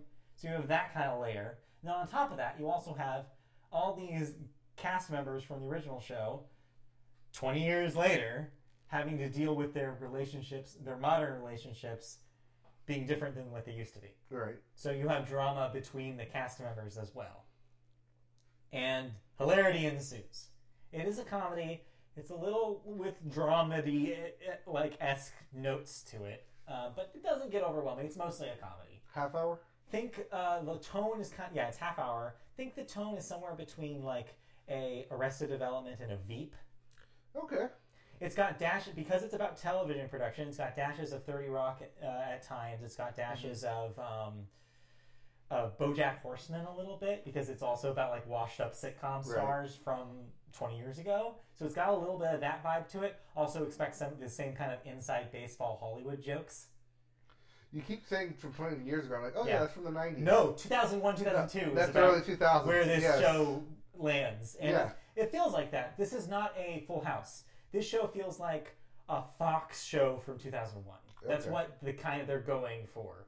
And yeah, I'm liking it more than I thought. It's funny. The jokes really hit. The writer character is played by Rachel Bloom, post Crazy Ex-Girlfriend, yes. and she's really good in it. the casting is pretty apt. Keegan-Michael Key is the Yep. lead dad in it in the sitcom. He's really good.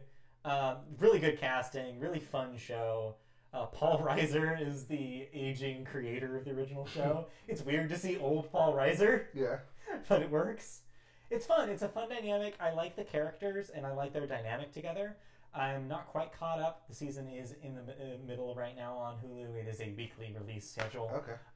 But yeah, it's a lot of fun. I'm having a lot more fun and really enjoying it. So if that sounds appealing, and if you like a show about the production of television, I think you'll have a lot of fun with it. Well, I do like I a know. show about. I think there's a special lot for television. you to like here. I think you should give Reboot a shot. Okay. So yeah, I'll catch back up at the end of the season. But so far, so good. So I keep seeing like the commercials for it. Yeah. They keep highlighting Keegan-Michael Key Yeah. and Judy Greer. Yes, Judy Greer also great in this. But now they say that Rachel Bloom's in it. I'm like, Rachel Bloom is in it. maybe I should Because check like I this said, out. I feel like they don't want to give away the twist. Right, they bury the Until lead they there. bury the twist until the end of the episode, so they don't really want you to think like, oh, this is Rachel Bloom's show. Yeah. This is not really. It's kind of like I said. There's a balance there between what's happening with the writer and the creator and what's happening with cast, and of course those intertwine by episode 2. Yeah. Like they start getting mixed in and involved once the production of the show actually started. Right. Well, starts. I think like they're the like Judy Greer and Keegan-Michael Key are the bigger names, bigger faces people would recognize probably Yeah, more. yeah, you're right. There's a lot of that. But then, like I said, like Bloom has her own like core audience that kind of follow with her. Yeah.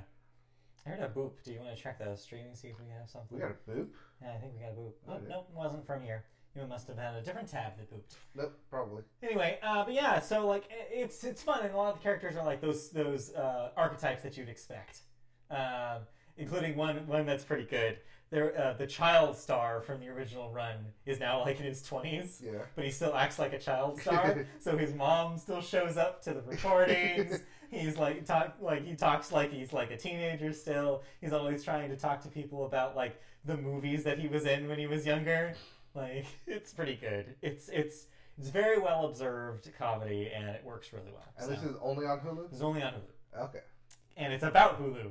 There's a fictional Hulu like in the show, in the world of the show, so they're constantly making fun of themselves, which is pretty good. I love it when they do that. Yeah, there's a VP of comedy that says that just says she actually hates comedy, which is pretty good. It's a pretty good bit. Anyways, let's move on. I also wrapped up the season of A League of Their Own on Amazon. Okay. I'm happy to report that it was consistently good through the entire season. There were only 8 episodes. It was a pretty quick watch, even though they got to an hour length in the second half. It was a lot of good. It was a lot of fun. Very, very gay. Yeah? Yeah, so they take like something that was not addressed at all in the film and go and make that its entire reason to exist.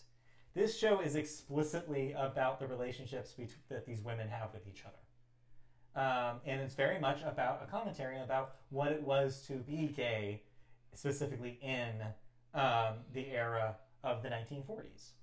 How you had to cover it up, how you had to hide, how you had to make up like lies around it, and also about race. There are some prominently featured black characters that have to figure out how to get jobs, how to play baseball at all in that atmosphere, in which being a woman and being a woman of color makes it doubly hard for you to live your dream if you want to pitch, or if you want to play at all, like, or get a job in a factory, stuff like that. It does a really good job of feeling like a modern show, while at the same time being firmly in that time. Your mileage may vary on that, and why I say that is because friend of the show, Christy, had a problem with that tone. She didn't like how the dialogue was fairly modern, not necessarily modern lingo, but was structured in a way that people definitely did not talk in the 1940s. And also the soundtrack does kind of expand beyond the 40s as well. You're getting songs from the 60s, 70s, beyond, and that also kind of rubbed her the wrong way. It's because she was saying, comparing it to a show that we talked about earlier this year, Dickinson, which fully just goes to, we're modernizing everything about this. This doesn't commit all the way like Dickinson does, and so she wanted to kind of pick a lane, and it doesn't. So she doesn't have a problem with the content of like with her dressing. It's the The writing of it. Yeah, the writing of it just feels more of like a modern approach. Stuff that would be phrased differently if they were actually characters from the 1940s. Okay. It doesn't bug me as much. I didn't have a problem with it. But yeah, I thought for the most part it was pretty confident in its approach, in approaching these of its time subject matter and of its time kind of characters with kind of modern accoutrement on the edges. I kind of thought it worked. I think that there is even more runway for them to do more with it. If they only do give the one season, though, there is some finality to the final. To the finale, and like I'd be okay with it if it does end here, but I could honestly see them keep going. Go tell stories about being on a women's baseball team beyond the movie. That being said, it didn't last very long in actual real life history, so there is going to be a final point at some point. Right. It only went on for like 3 years. Yeah, during the war, and so yeah, like there's only so much they can do with it. But the way that they portrayed the characters, I thought was excellently done. I thought that it was a fun show overall and a good time. So yeah, if you have Amazon, it's probably the best thing I've seen on Amazon. That's for sure. So yeah, check it out. It's definitely been on my watch list. Yeah, but yes, especially if you're interested in seeing a lot of lesbian content. Well, I was trying to avoid something that sounded a little skeezy. No, I mean representation is the word I was looking for. Stories about lesbians from the 1940s is definitely, this is one of the better versions of that I've seen. So there you go. Leave their own. Check it out. All right. But that's pretty much it. Great British Bake Off keeps happening. Okay. So that's kind of where we're at right now. Good Doctor premiered this past week, and soapy drama. Yep, it's what you're there for. Especially when you open with, or you close the previous season with a shooting, so it comes up with we don't know who lives or who dies, right, kind of thing, which, you know, give it to ABC to constantly do that every third season to like possibly shake up the cast, and then immediately open the season with the recitement of the Hippocratic Oath to do no harm. And be like, do we save the shooter or do we save like our doctor, even though like saving the shooter is the easier route, but saving our doctor may or may not work. Oh boy. It's a lot. Yeah. It's a lot. You know, just the added layers of soapy drama, which is like, you know, I don't have a whole lot of drama in my life, not to brag, but that's where I get my drama from. Right. We'll see. Yeah, but it's more added stories to people who like those over dramatic stories. Super drama. Super drama. It is super drama. All right. Let's move on. Cancellations and renewals is next. Yeah. So what am I no longer watching? You have to say the line. Okay, what am I no longer watching? Netflix has canceled Firefly Lane after 2 seasons. Prime Video is bringing back Outer Range for a 2nd season. Hulu giving a 5th season to Solar Opposites. Prime Video bringing back Legend of Vox Machina for a 3rd season. Is it Machina? Machina? I don't know. Whatever. Fox, before its premiere, renewing Crapopolis for a 2nd season. That is Dan Harmon's animated show. Also, I guess there's some sort of NFT push for this. I don't know. It's stupid. Is this a separate NFT show from Seth Green's monkey thing? Yes, different. Also of note about Crapopolis is that this is actually the first animated show that Fox wholly owns. They do not. I know. How did it take 20 years, 25 years, 30 years for them to do this? But yes, every single animated show that's premiered on Fox up until this point has been a co-production deal. Mm-hmm. This is not. This is a fully owned Fox show.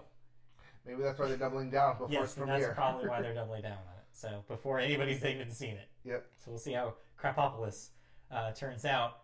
Let's move on to deaths. We have a few this week. First up, Sacheen Littlefeather, age 75, civil rights activist and actress, was in such things as Johnny Firecloud and Winterhawk, Native American, I should mention, yes. Was the person who declined the Best Actor award on Marlon Brando's behalf at the 1973 Academy Awards.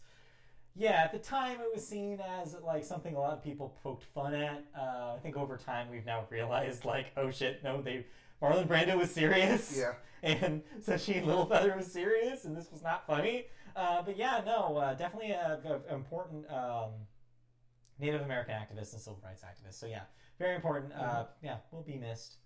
Moving on, the country music world was saddened this week with the death of Loretta Lynn at age 90. Hall of Fame country singer-songwriter, famous for Coal Miner's Daughter, You Ain't Woman Enough to Take My Man, The Pill, famous songs. Grammy winner in 1972, 2004, and 2010.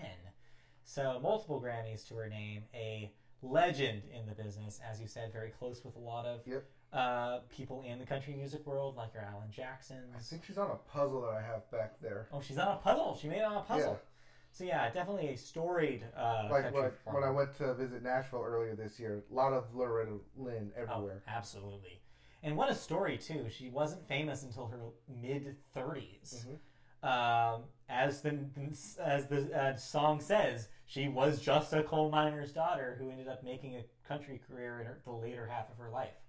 So there's still time. There's still time. So yeah, like that hearten you that if you're not famous yet, you still have time. You can have a Loretta Lynn style career awaiting you. So who knows? So yeah, that was a sad one. And lastly, wrapping up the deaths this week, Lenny Lipton, age 82, a poet and lyricist, brought us Puff the Magic Dragon. I think he's the poet for Puff the Magic Dragon, not the actual lyricist. So there you go. Puff the Magic Dragon. Yes, that's all. Let's move on to our last segment, which is movies. Last but not least, I should say, we always start movies with the weekend box office numbers. And number one, hey, if you like horror movies, it's time to smile, because Smile was your number one debuting movie this week, $22.6 million. Yes, but not a happy smile, more like the creepy smile. Like you got $22 million smile. Hey! Moving down to number two this week, Don't Worry Darling, with $6.8 million, adding to a $32 million total. Yep. Number three, that dropped The hard. Woman King, dropping also this week, $6.8 million. That's at 46 domestic. Number four, the re-release of Avatar, made another $5 million, $18 million for the year, over $2 billion total. Over $2 billion, yes. And then rounding out your top five, a disappointing showing for another debut this week, Bros, $4.8 million. I will talk about Bros a little later in the show. Yeah. For now, upcoming this week, the release week for the 14th, guess what? It is Halloween time, and that means another Halloween movie in the Halloween franchise. Halloween. This is the final one, though. Yes, because it's called Halloween Ends. Yes. So there you go. So this is the end of the trilogy that started a couple years back with Halloween the reboot. Yeah, Halloween Kills. Yes, and now Halloween Ends. This will be available on Peacock to stream, so I'll probably watch it there and give my thoughts on it next week. We'll talk about when Halloween ends, before Halloween even starts. Might do a triple feature. Whoa, triple feature. I don't know, depends if I have time. Probably not, but I thought of Halloween to watch. So we'll see. That's your new release this week. Moving on to movie news. Hey, remember Rust? That troubled production that had the shooting on site? With Alec Baldwin? Yes. Well, Rust Movie Productions LLC and its Rust star and producer Alec Baldwin have reached a settlement with the estate of late cinematographer Halyna Hutchins, who unfortunately died after the shooting. As part of the piece, her husband Matthew Hutchins will executive produce Rust, which will return to production in January 2023 with the original cast. The Hutchins family had filed a wrongful death lawsuit back in February 15th over the shooting of Hutchins that occurred on the set of the Western in October 21st, 2021. Just about a year ago. Yeah. When Baldwin discharged a prop gun after being informed by the production assistant director, David Halls, that the weapon was, quote, cold. Close to a year since the tragic incident occurred, the Santa Fe Sheriff's Office has yet to charge anyone. OSHA fined Rust Productions, LLC, a maximum allowable $136,793 after a 6-month investigation that found a, quote, willful and serious, unquote, violation of workplace safety procedures. So yeah, we already kind of said our piece about, workplace safety and all that stuff. It is interesting here that they did not end up charging anyone because, again, like we said back then, a lot of people's hands were in this, and a lot of different like bad things happened on the set. So no single person is necessarily to blame here, but they all needed to figure out better precautionary like strategies. However, I will tell you from personal experience, this event has made ripples through the entire entertainment field. And I say that because Christy and I this week saw a live production of Oklahoma at the Ahmanson Theater in Los Angeles on Thursday night. And in the beginning of the show, the announcer specifically had to say, the firearms used in this production are prop guns. There's no live ammunition anywhere in the theater. Because that's what you have to say now. Because this event has now made everybody super cognizant about prop guns being loaded. It's scary. So yeah, so it's like, it's good to know that now like people are thinking about it and it's front of mind. So yeah, I don't know if this is enough for the estate and the family to get that production credit. It will eventually lead to money, which is good. But yeah, geez, what a messy wrap up for what has been a messy story. Just this chapter has come to an end. Yeah. The movie's still going to get made, still going to come out. Yeah. They said that they wanted to help finish the film as a legacy to Halna Hutchins, because she did work on the film. She did put time, effort, part of her life into the film. So Absolutely. They want to help complete the film as part of her legacy. It's just unfortunate for anyone involved in this movie because it's always going to be tainted with the shadow of this event. Yeah. You can't get away from it. I mean, it's interesting to see how many people do come back to the production of it because it has been it'll be 14 months since they halted production. Yeah. So it's rough. But we'll see what happens when the movie actually releases. Yeah, I mean, as we said before, when this actually happened, should it ever come out, it may end up being one of the curiosity things that people want to watch. But not for a good reason. Yeah. Similar to how Don't Worry Darling was like more infamous than famous when it was. And the box office is showing for it. It's true. Let's move on to our second story here. Hey, let's keep talking about guilds because here's something else happening. The Writers Guild. The Writers Guild has won a dispute involving a feature film writer's right to reacquire his original unproduced script that the guild says, quote, paves the way for more similar rulings, unquote. The arbitrator's ruling in that case follows a recent landmark self-dealing arbitration against Netflix that the guild says will result in hundreds of writers on more than 100 Netflix theatrical films receiving an additional $42 million in underpaid residuals, and the settlement of similar arbitration against Amazon, in which the WGA has collected more than $4 million in underpaid residuals and interest on dozens of films produced or acquired by the studio.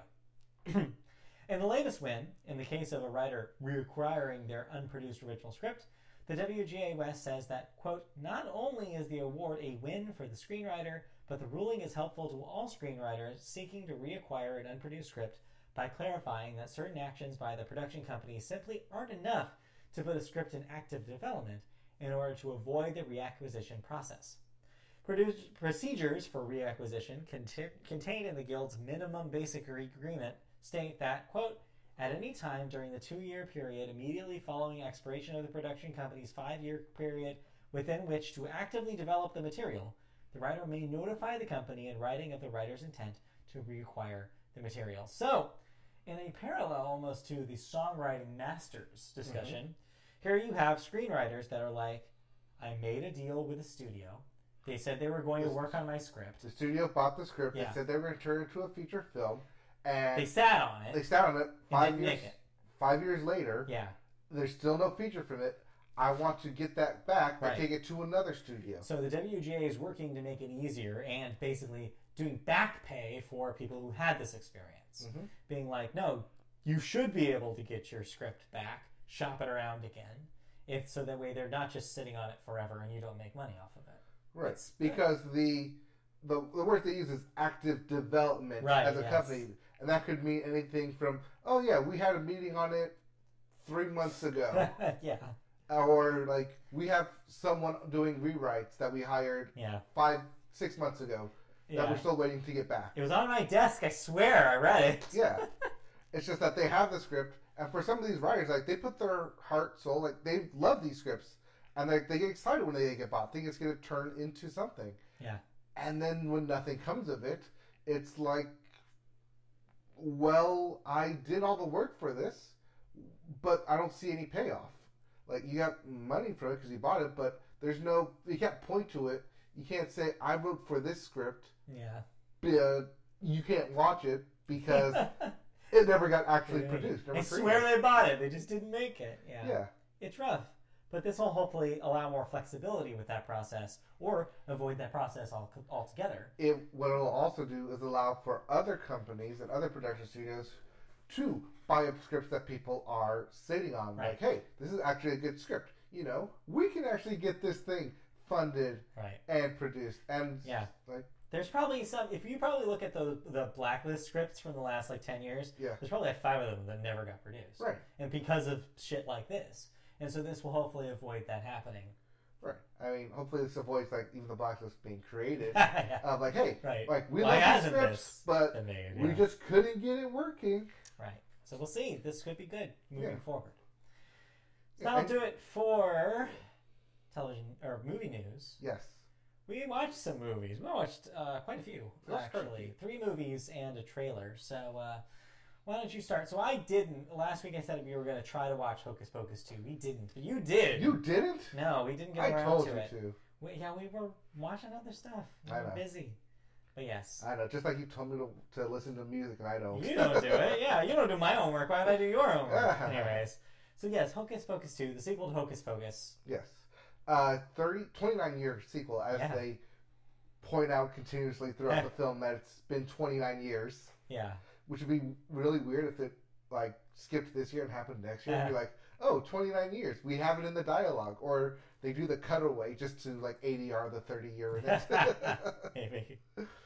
But yeah, it's a sequel to the original Hocus Pocus where the Sanderson sisters are once again resurrected to come back to haunt Salem and procure their magical elemental book in order to cast the spell on you. Cast the spell on the town in order to regain their powers of witches. As far as an actual like sequel, it works in most parts, but at other times it does feel like a forced 29-year sequel. Because like, yeah, a lot has changed between now and 29 years ago. A lot more technology, a lot more automation, but at the same time, actors have aged. You kind of feel like they're running a bit slower. There's a lot more nuances and a lot more meta commentary because in the film, like the events that happen in Hocus Pocus are town lore, are town legends. Like they actually exist and they tell about them 29 years later. So like they know about the stuff that happened 29 years ago. And yet here we are kind of repeating the same steps as like, did you not learn your lesson for the first time of bringing them here? Right.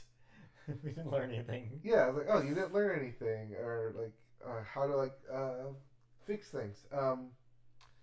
In the end, the power of friendship wins out. Because of course it does. Because of course it does. It's still a children's movie. It is. Let's be real. Also, the power of surprise. I am related to an actual witch, and therefore I have witch powers. Because this is a kids' movie, and I am the chosen one. Yeah, it's a sequel. It does sequel things. Yeah. Very much for the kids. I've seen a lot of people on the internet trying to proclaim this as an instant classic. You're wrong. No. It's a good companion piece to the original Hocus Pocus. But, again, it does at times feel like trying to top and one-up a 29-year-old film.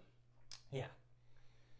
It does just enough to make it a good companion piece, but not good enough to stand on its own as an instant classic. I mean, that's the reboot problem, right? Which is like if your nostalgia is your crutch, you're not going to feel like a new thing. And that's what I feel like a lot of these like takes that I've either like seen or heard from is that crutch of I've just like grown up watching Hocus Pocus like every year because it's a Halloween tradition. This is good. This is perfect. Like it's a good like sequel to it. Like no, you have your nostalgia glasses on Exactly. there saying it is because of your love of the original Hocus Pocus. It does not stand on its own. It can't.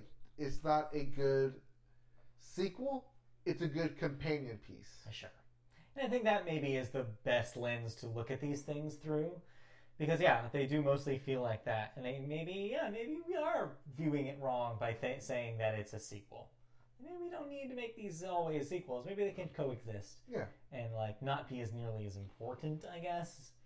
But, yeah, I don't know. It's neat that they made it, but, yeah, it doesn't sound super necessary. Like, you can watch the first one without needing the second one. Right, yeah. Same way, you kind of need the first one to understand parts of the second one. Like, especially, like, the big reason of why the Sanderson sisters come back. Fair enough. Now, you can tell it was October because not only did you watch something with witches, you watched something with werewolves. Yes.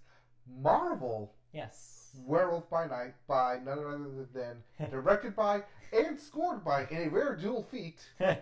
I think he was also co-written on this. Yeah. Co-written on this. The Shohei Ohtani. Yes. of The multi-hyphen film. Michael Giacchino. Hey, Michael Giacchino. So we actually reported on when this thing was first announced, I think a year ago, Yeah. that they were doing this, and Michael Giacchino, yes, the guy who scores pretty much everything for Disney at this point, Yes. Academy Award-winning composer Michael Giacchino. was directing Yes. Werewolf by Night. Yes.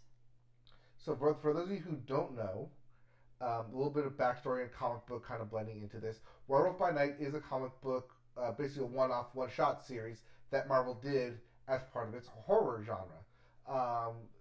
They did a lot of these one-shots for like that involved werewolves, Dracula, vampires, swamp things, like the mystical and the macabre.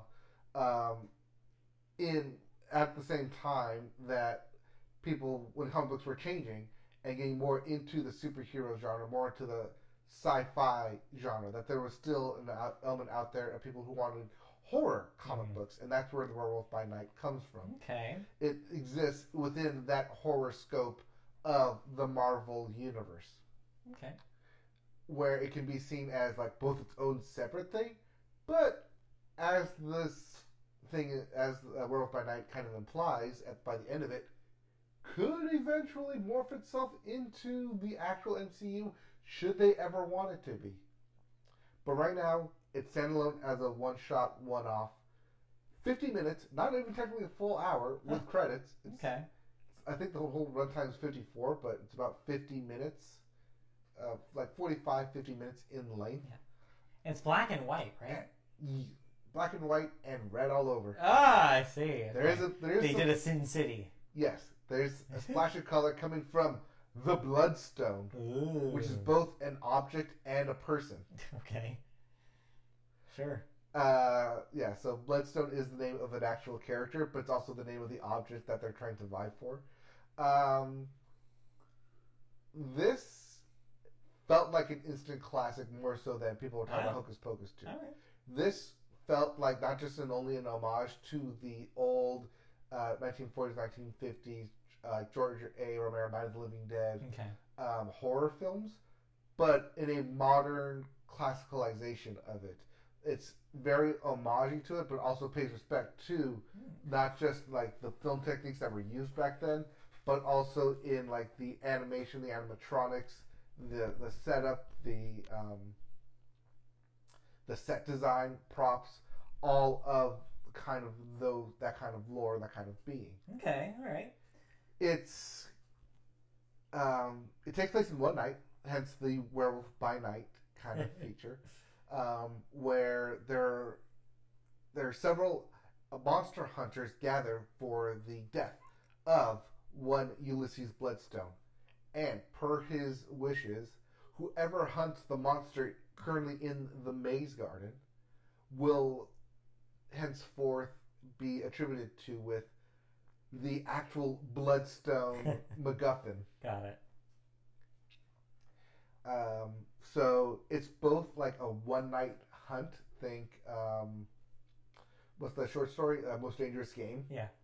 but also interfamily problems because Elsa Bloodstone, the long lost daughter, has come to crash the party. Wahahaha! And yes, me doing that is both like over the top, but also there is a bit of a narrator in the beginning to set this up, kind of like a la what am I thinking of? Oh God, what's his name? Dave, not Price. Oh yeah, I know what you're. Yeah, Vincent Price. Vincent Price. Yes. Like the Vincent Price of the Thriller video. Yeah. Yes. That kind of vibe. Yeah. That's fun. So because it's shot in black and white, it does harken to that. Mm-hmm. Because it's set in its own time period, you can watch this without like even knowing or caring anything else about Marvel. Okay. It's very standalone, and I can see myself watching this on a yearly basis as Halloween rolls around.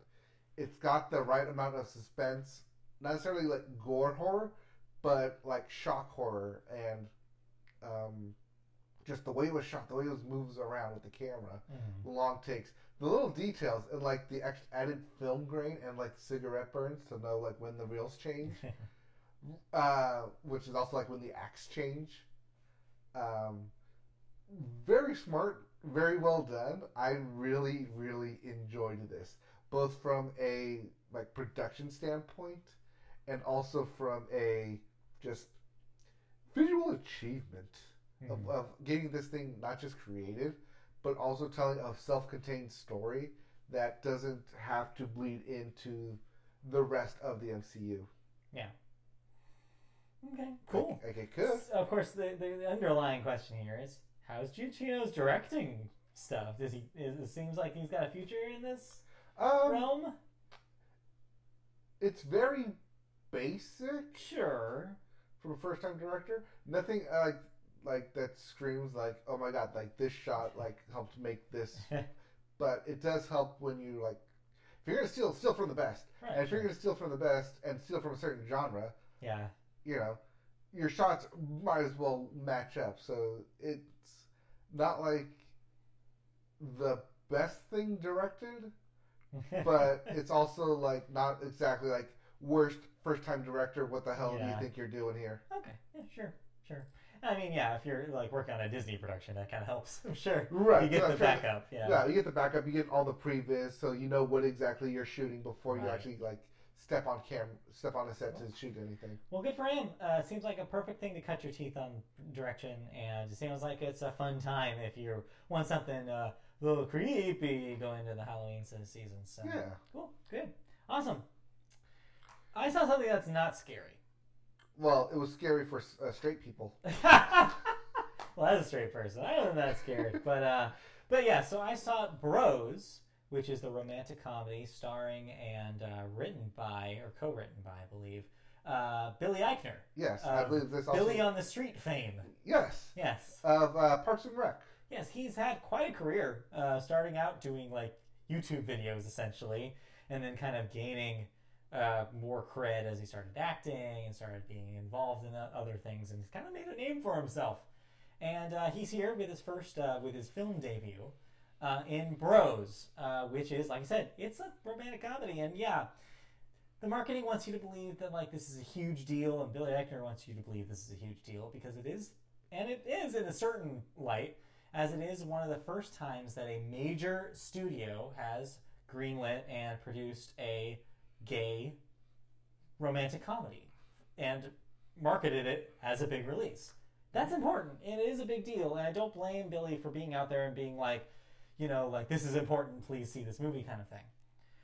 But as for the actual movie, it's a romantic comedy. It's not doing anything so revolutionary or off, you know, like off base that it's like extremely notable or like feels like a watershed moment for the genre. None of that. However, what it is, though, is a very good romantic comedy.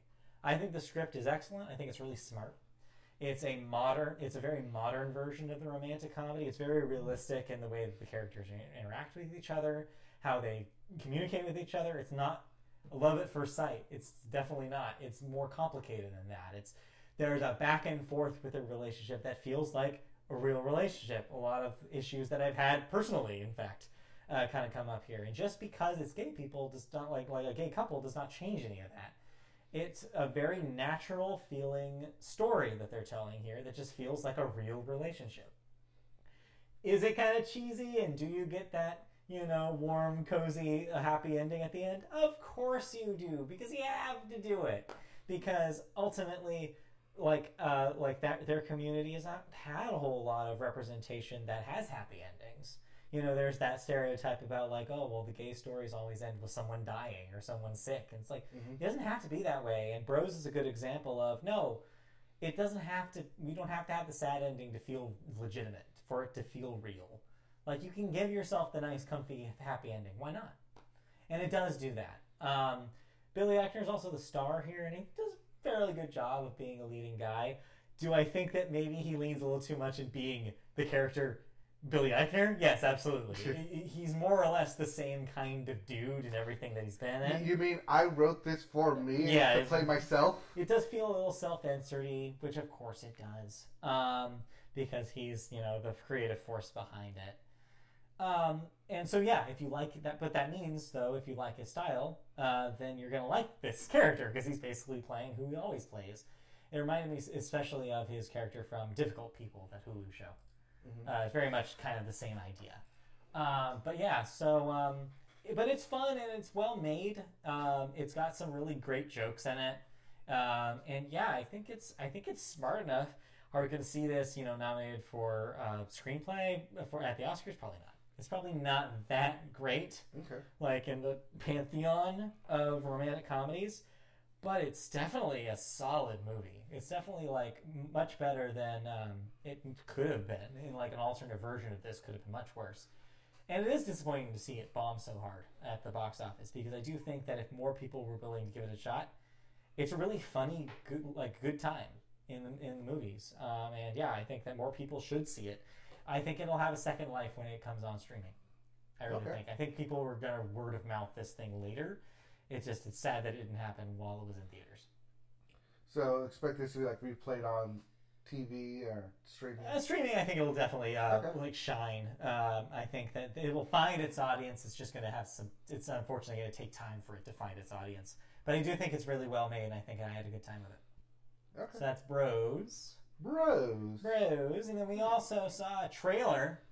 This is a little crossover between the video game section. Yes, and this also kind of ties in with the fan question as well. Yes, it does. So, we've talked for weeks about Super Mario Brothers movie that Nintendo is co-producing with Illumination, the Minions people. Well, we've finally seen the first footage of it in the trailer, the teaser trailer, I believe is what they're calling it. Yes. We know what Chris Pratt's Mario sounds like. We know what Jack Black's Bowser sounds like. We got a snippet of Toad. Speaking of Keegan-Michael Key. Yep. Second time in this podcast. We got to see kind of the overall look of this thing, and I was pleasantly surprised. I think it looks pretty nice. I like that it's kind of taking the world of the video game, specifically Super Mario Odyssey is I think what it looks closest to, and then making it look like if that world was in an Illumination movie. I think it works visually. It does have a crossover with Illumination, but that is to be expected. Yeah. Especially with the way of Mario looks. It does, at times, look like Fix-It Felix from Disney. I've seen that comparison, but hey, when Fix-It Felix was based on the character of Mario itself... exactly, it's kind of like... It's what do you expect? It's life-imitated art, and that art was brought to life. Well, it seems like what they did was they made the compromise between Mario's video game face and Chris Pratt. A little bit. Which is what you do in animation, always have. If you're voiced by a character, the animators naturally animate to the voice, and or the facial expressions that the person's doing in the booth. And so you do see elements of Chris Pratt's performance probably in Mario's face, which means they had to change certain things. Though he looks pretty visibly like Mario. He doesn't look like not Mario. This is not a Sonic the Hedgehog scenario where it was look at that thing, Abomination. No, he looks fine. Although I did see a lot of people, I don't know who you are out there, comment on the lack of his ass. Mario's ass. Yes. So, and my joke has been the same joke a lot of people have made. Well, he's been butt stomping since 1996. That thing's going to wear off if you do that too many times. Just flatten that thing. Just, every time he lands. Anyways. Yes, for those of you who worry about what Mario's ass looks like, It's Mario's ass. Thinking about Mario's ass, exactly. Anyways, it looks like it will be fine. Also, news came out this week that Jack Black's Bowser may or may not have like a song in the film, which you get Jack Black, of course you want him to sing, of course. So that sounds like that might be fun. Overall, I think what this will ultimately be is like it'll be an Illumination movie that just happens to be about Mario and friends. Don't think it's going to be better than that. Don't think it's going to be bottom of the barrel trash. It's just going to be middle of the road family entertainment that'll be enjoyable for the Easter eggs in the background. I think that's what we're looking. You want to know what else is enjoyable, middle of the road Illumination entertainment? Yes. Sing. Yes, exactly. Exactly. And Sing 2. Sure, I don't like those movies, but with the Mario stuff and being limited to the world of Mario, I think this might be the better, version of that. If you have Jack Black singing, you think other people, he's going to want to sing something, right? Yeah, maybe.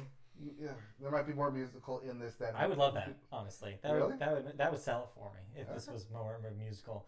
And I wanted to save this for last in this conversation. All right, what do you think about the Mario voice? What was your take? It's Chris Pratt. Yeah. It's just Chris Pratt. But it's Chris Pratt with a little bit of something at the edge. It's like he's trying to go for like New Yorker, like a Brooklyn kind of thing. Like a Donk. New Donk City? Yeah, he's almost, but it's pretty basic until like the ends of the phrases. He tries to like New York it up a little bit. It almost sounds like he watched Bob Hoskins in the original Super Mario Brothers movie, and was like, I can kind of do that, because there were a lot of people being like, is he going to do the Charles Martinet like Italian "It's a Me" thing? Yeah. No, apparently he's completely no, he's not doing that at all. He's going for New York instead of Italian, which I think is the right move for a 90-minute film. Yes. I think this is what you do, because if you have 90 minutes of, oh, it's a me, it's going to get it's going to be terrible. It's going to screech through the parents' ears. Worse. So yeah, no, I think he made the right choice. I think people are, though, right to be like, oh, it's Chris Pratt. Mm-hmm. I like that a lot of people are comparing his voice to Linda Belcher from Bob's Burgers moments. I'm like, yeah, it does kind of sound like that, doesn't it? But yeah, it'll be interesting to see when we hear more dialogue out of Mario, because he'll be talking throughout this whole thing, I assume. I assume too. Well, once we get like a full actual story trailer. Also, screw with the internet things. I love Keegan-Michael Key's Toad. I think it's perfect. Should Toads speak full sentences? Probably not. But if the Toad did speak full sentences, that is what he would sound like. Anyways, I don't know. It looks fine. Is where I'm at. I think it looks fine. I think people who are saying it looks terrible are wrong. It looks like it's going to be exactly what Illumination makes, and that's fine. Yeah. All right, that wraps up the thoughts of movies, unless you watch anything else. Not in terms of movies, but I mentioned that the Mario trailer does tie to the fan question. Yes, it does. We have a fan question again this week. Thanks to our viewer, Rich. Again, thank you for a wonderful question.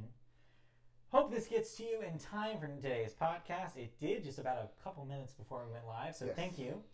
I just wanted to ask you guys what franchise you would like to see make a return, whether it's a remaster, sequel, or resurrection.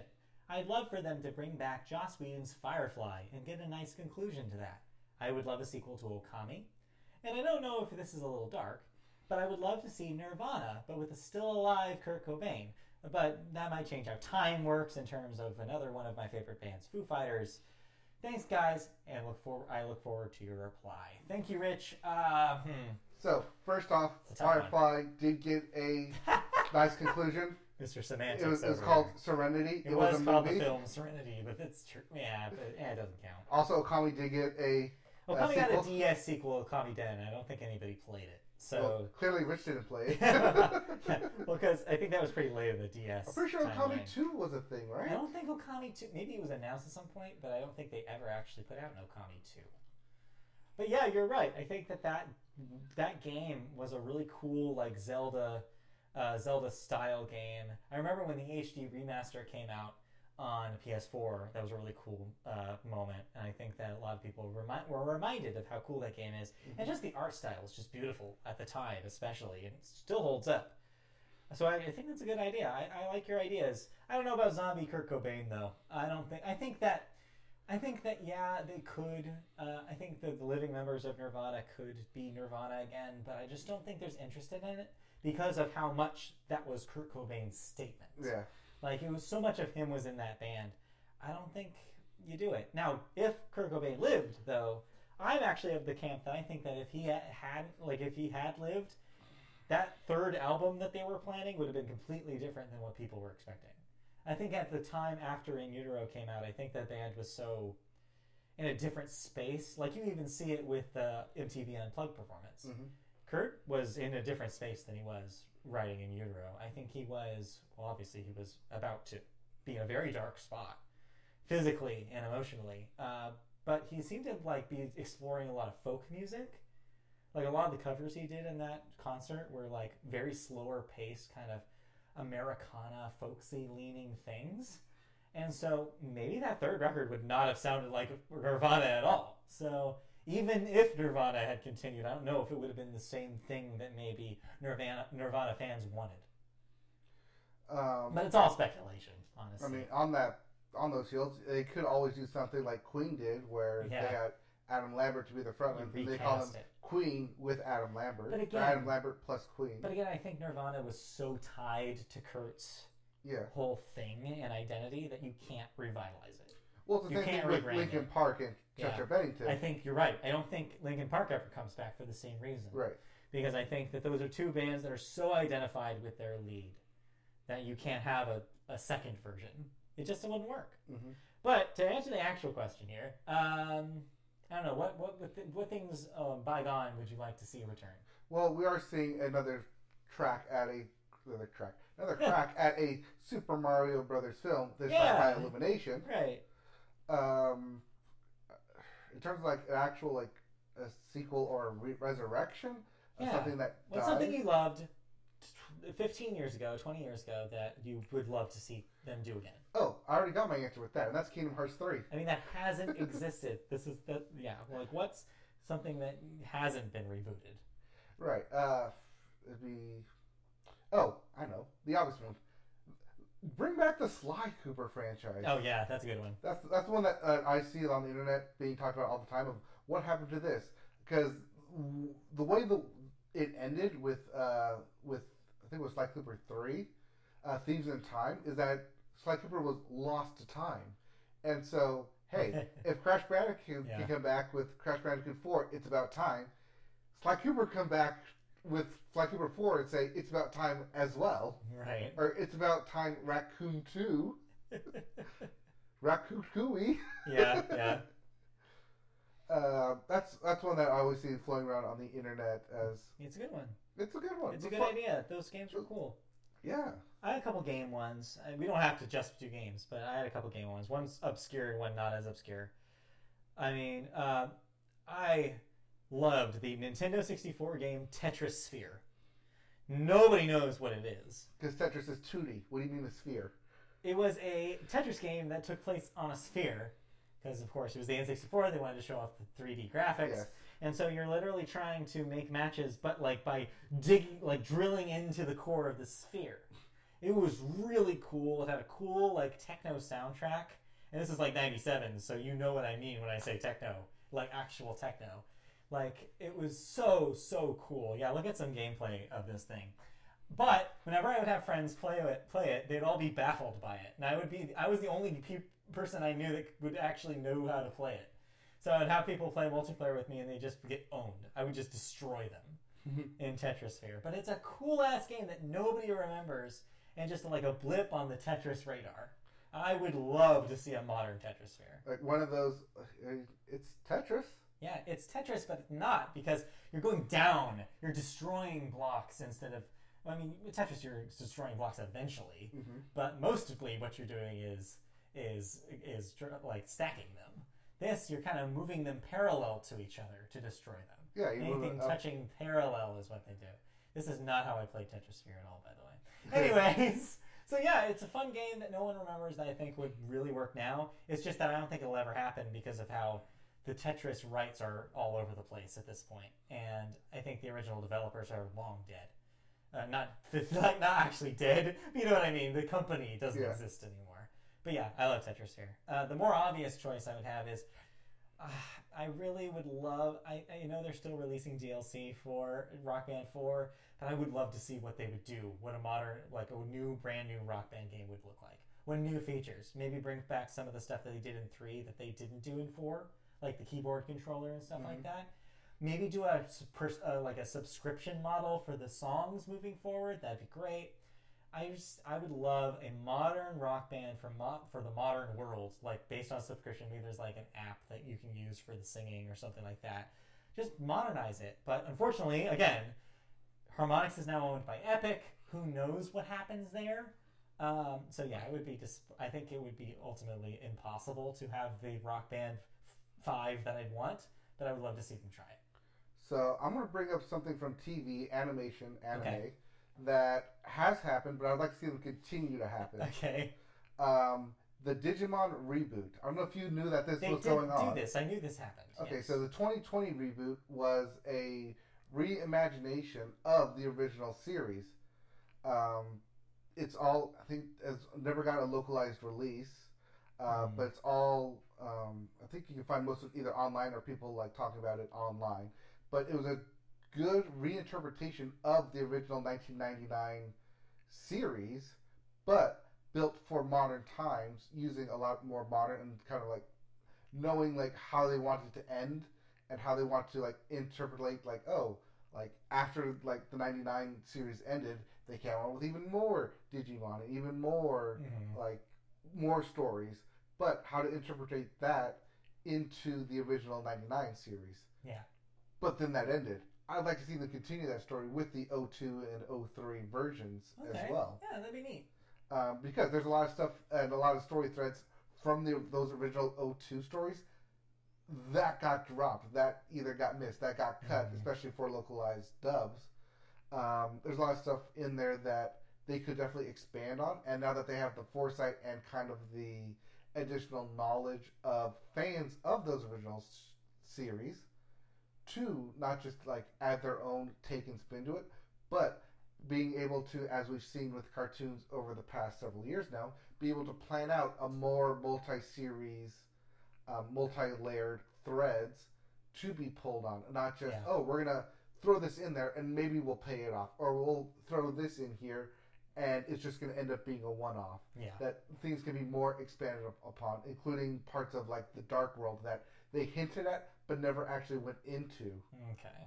Because there was several times that they pointed out that it's not just Earth World and a digital world, but they're also like Dark World and multiple layers, and they start like swirling into each other. That because we one have more of like a technology, more of an understanding of what those layers could be, but like other Digimon franchises and games have actually expanded on some of that. Yeah. That you can actually now go back and have this redubbed and like revisited version of the 02 Digimon 02 that can actually like help like tie in and flesh out more of those worlds, more of those concepts. Much the same way they did with the 2022 reboot. That would make sense. There is ripe for like to retread some of that ground, like bring that back to a modern audience, like kind of like what they're doing with Dragon Ball. I think that's the template, right? Yeah, Dragon Ball Super was brought back. Exactly. Take stories and characters and world that people are nostalgic about and do new stuff in that world that also harkens back to the original. Right, because Dragon Ball Z itself and Dragon Ball GT like ended in the 90s. Right. And now it's probably more popular than it's ever been. Like, the movies are huge when they're released in theaters. I mean, the movie was number one over here. Yeah, it's like, and not just because of nostalgia. I'm sure that a lot of the new people are seeing it for the first time, too, and enjoying it. So, yeah, like, I think you're right. There's a template now for resurrecting these older franchises and being like, no, like, this, we can prove that this still matters to a lot of people. Right. And it works. Yeah, it doesn't always have to, like, be direct sequels like Boruto. Yes. Less Boruto, please. Yes. No, it can be stuff that takes place like within the same like either timeline or the same universe, just set years later. Much the same way like Legend of Korra, right, was set a generation or a generation or two after Avatar. Yeah. I mean, I don't think, because the way that series ended, you can't really continue that Avatar story. So now kind of a third Avatar book, although that may be another one that you could be resurrected. Yeah, that's possible. But they are doing... See, that's interesting, though, there, is that because they're also doing the live-action version, and some of the original creators are working on it, yeah. they'll be able to go back and now say, like, here's the definitive version, the full encompassing Avatar version that they can kind of fix instead of stuff where they were, like, flying by the seat of their pants, introducing characters here and there because they fit the story, that now they can have, with the live-action version, a more set in stone, like, oh, like, here's the Bible that we have to adhere to, but because we know how the story ends, we can plant more seeds in the beginning to have better payoffs at the end. That's true. I mean, yeah, I think that ultimately where I kind of sit on this is that, yeah, a lot of the stuff that I would answer this question with already exists. And that's the thing, is that for the last decade, studios have gotten crazy with rebooting and sequeling and bringing back old things. So yeah, ultimately my answer to this is like maybe less, maybe more original stuff, but I get why it happens. And but for the reasons why you just said, I think there are ways to do it that aren't just cash grabs, that explore some interesting things like wrinkles that maybe didn't exist. It's the difference in the two types of, I hate that we keep bringing up Disney here, but the two types of Disney remakes. Right. Where you have stuff like The Lion King and Aladdin and Beauty and the Beast, which are direct, like, reinterpretations of the classic animations.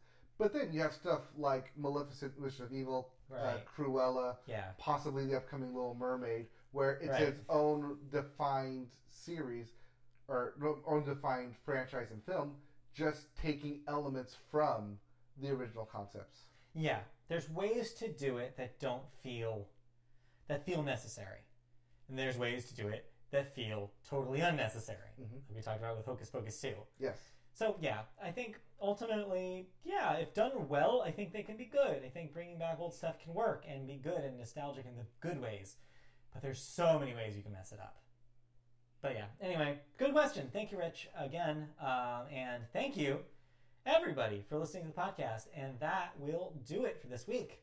So, join us next time for another episode we will be doing live right here on YouTube. If you want to find our YouTube channel, go to YouTube and search Media Boat Podcast and you'll find it. Like, subscribe, click the bell for notifications for when we go live, typically on Saturday mornings like this. And yeah, you can see our archive of videos on there as well. If you want to listen to us in audio form, you can do so on podcast services such as Apple Podcasts, Google Play, Amazon, iHeartRadio, Spotify, wherever you listen to podcasts, search Media Boat Podcast, and you'll find our feed. You can also find us on social media channels such as Twitter, where we're at Media Boat Cast, Facebook, search Media Boat Podcast to find our page there, MediaBoatPodcast.com for an archive of our shows as well. And then last but definitely not least, if you want to ask us a question, just like the one we answered just a moment ago, you can email us at MediaBoatPodcast@gmail.com. So do that, ask a question, give us feedback, whatever you want to do, and we'll read it live on the show just as we did a moment ago. So thank you for all of that and more. We'll be back next week for more show, more thoughts, more news, more everything. Hopefully we won't go over 2 hours again. Well, we were stuck on that last question, question for a little while there. Well, we just had a lot to talk about this week. Yeah. We'll be back next week for more goodness, so thank you for joining us. More news, more thoughts, more King Gizzard and the Lizard Wizard. Yes, your source for King Gizzard and Lizard Wizard news. All right, see you guys. All right, bye. Bye.